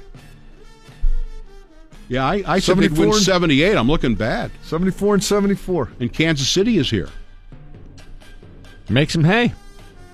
Last homestand of the year, 3 with the Royals and then 3 with Milwaukee over the weekend. How many more starts does Archer have? You got, 14 games left? So he's probably got 3 more? Trevor Williams got back to the I'm not giving up any runs thing yesterday. Yeah. I'd like to see Archer get a couple nice starts to end the season. Yeah. So would Neil Huntington. Yeah, I bet. Based on the way things look right now. So we'll be talking about that, mostly about the Steelers. I did want to mention, I think that the engineering people fed the hamsters more lettuce for the 106.3 signal. Yeah. Because they're running faster and the wheel spins, and it's really an improved signal. I checked it out, mostly in Allegheny County. So if you have issues with 970, try 106.3 FM. 106.3 FM, 970 AM, ESPN Radio, Stan Savran. Thanks to Stan, thanks to Tim Benz, thanks to Jerry Dulac from the Post-Gazette and Adam Crowley from the aforementioned ESPN 970 AM. And tomorrow on the show, Zebra Talk with Gene Steratore. Also Charlie Batch in studio, Cam Hayward at 8:45, and Billy Gardell returns. Chalk Talk tonight on DVE from 7 to 8, featuring James Conner and Craig Wolfley from the Giant Eagle Market District in Robinson. It's only 2 weeks, folks. They got 14 more Sundays and Mondays and Thursdays to make this not matter. But will they, Mike? Will AB come down from his emotional tirade? Will Lev Bell ever come back? Will the defense stop somebody for once? Will Jordan Berry start to not suck? Is Boswell going mad? Does he got the yips? All of these questions. Damashek was going to be on today. And more will be answered in Week 3 as the Steelers move to Monday Night Football as they take on Fitzmagic and the Bucks. Dude's been on fire. I haven't watched any video yet, but I'm not buying that as of now. I don't know if his post game was any indication. This is one confident. If I was a struggling quarterback, If I was a struggling team and I needed a W and I had a choice of quarterbacks to pick from that I would oppose, he'd be on the short list. You're probably over his head, but you know what? They do have some weapons, and they do have some Mike Evans, and they do have some weapons. And let's remember, it's against the Steeler defense. That mitigates he's about to fall off a cliff theory.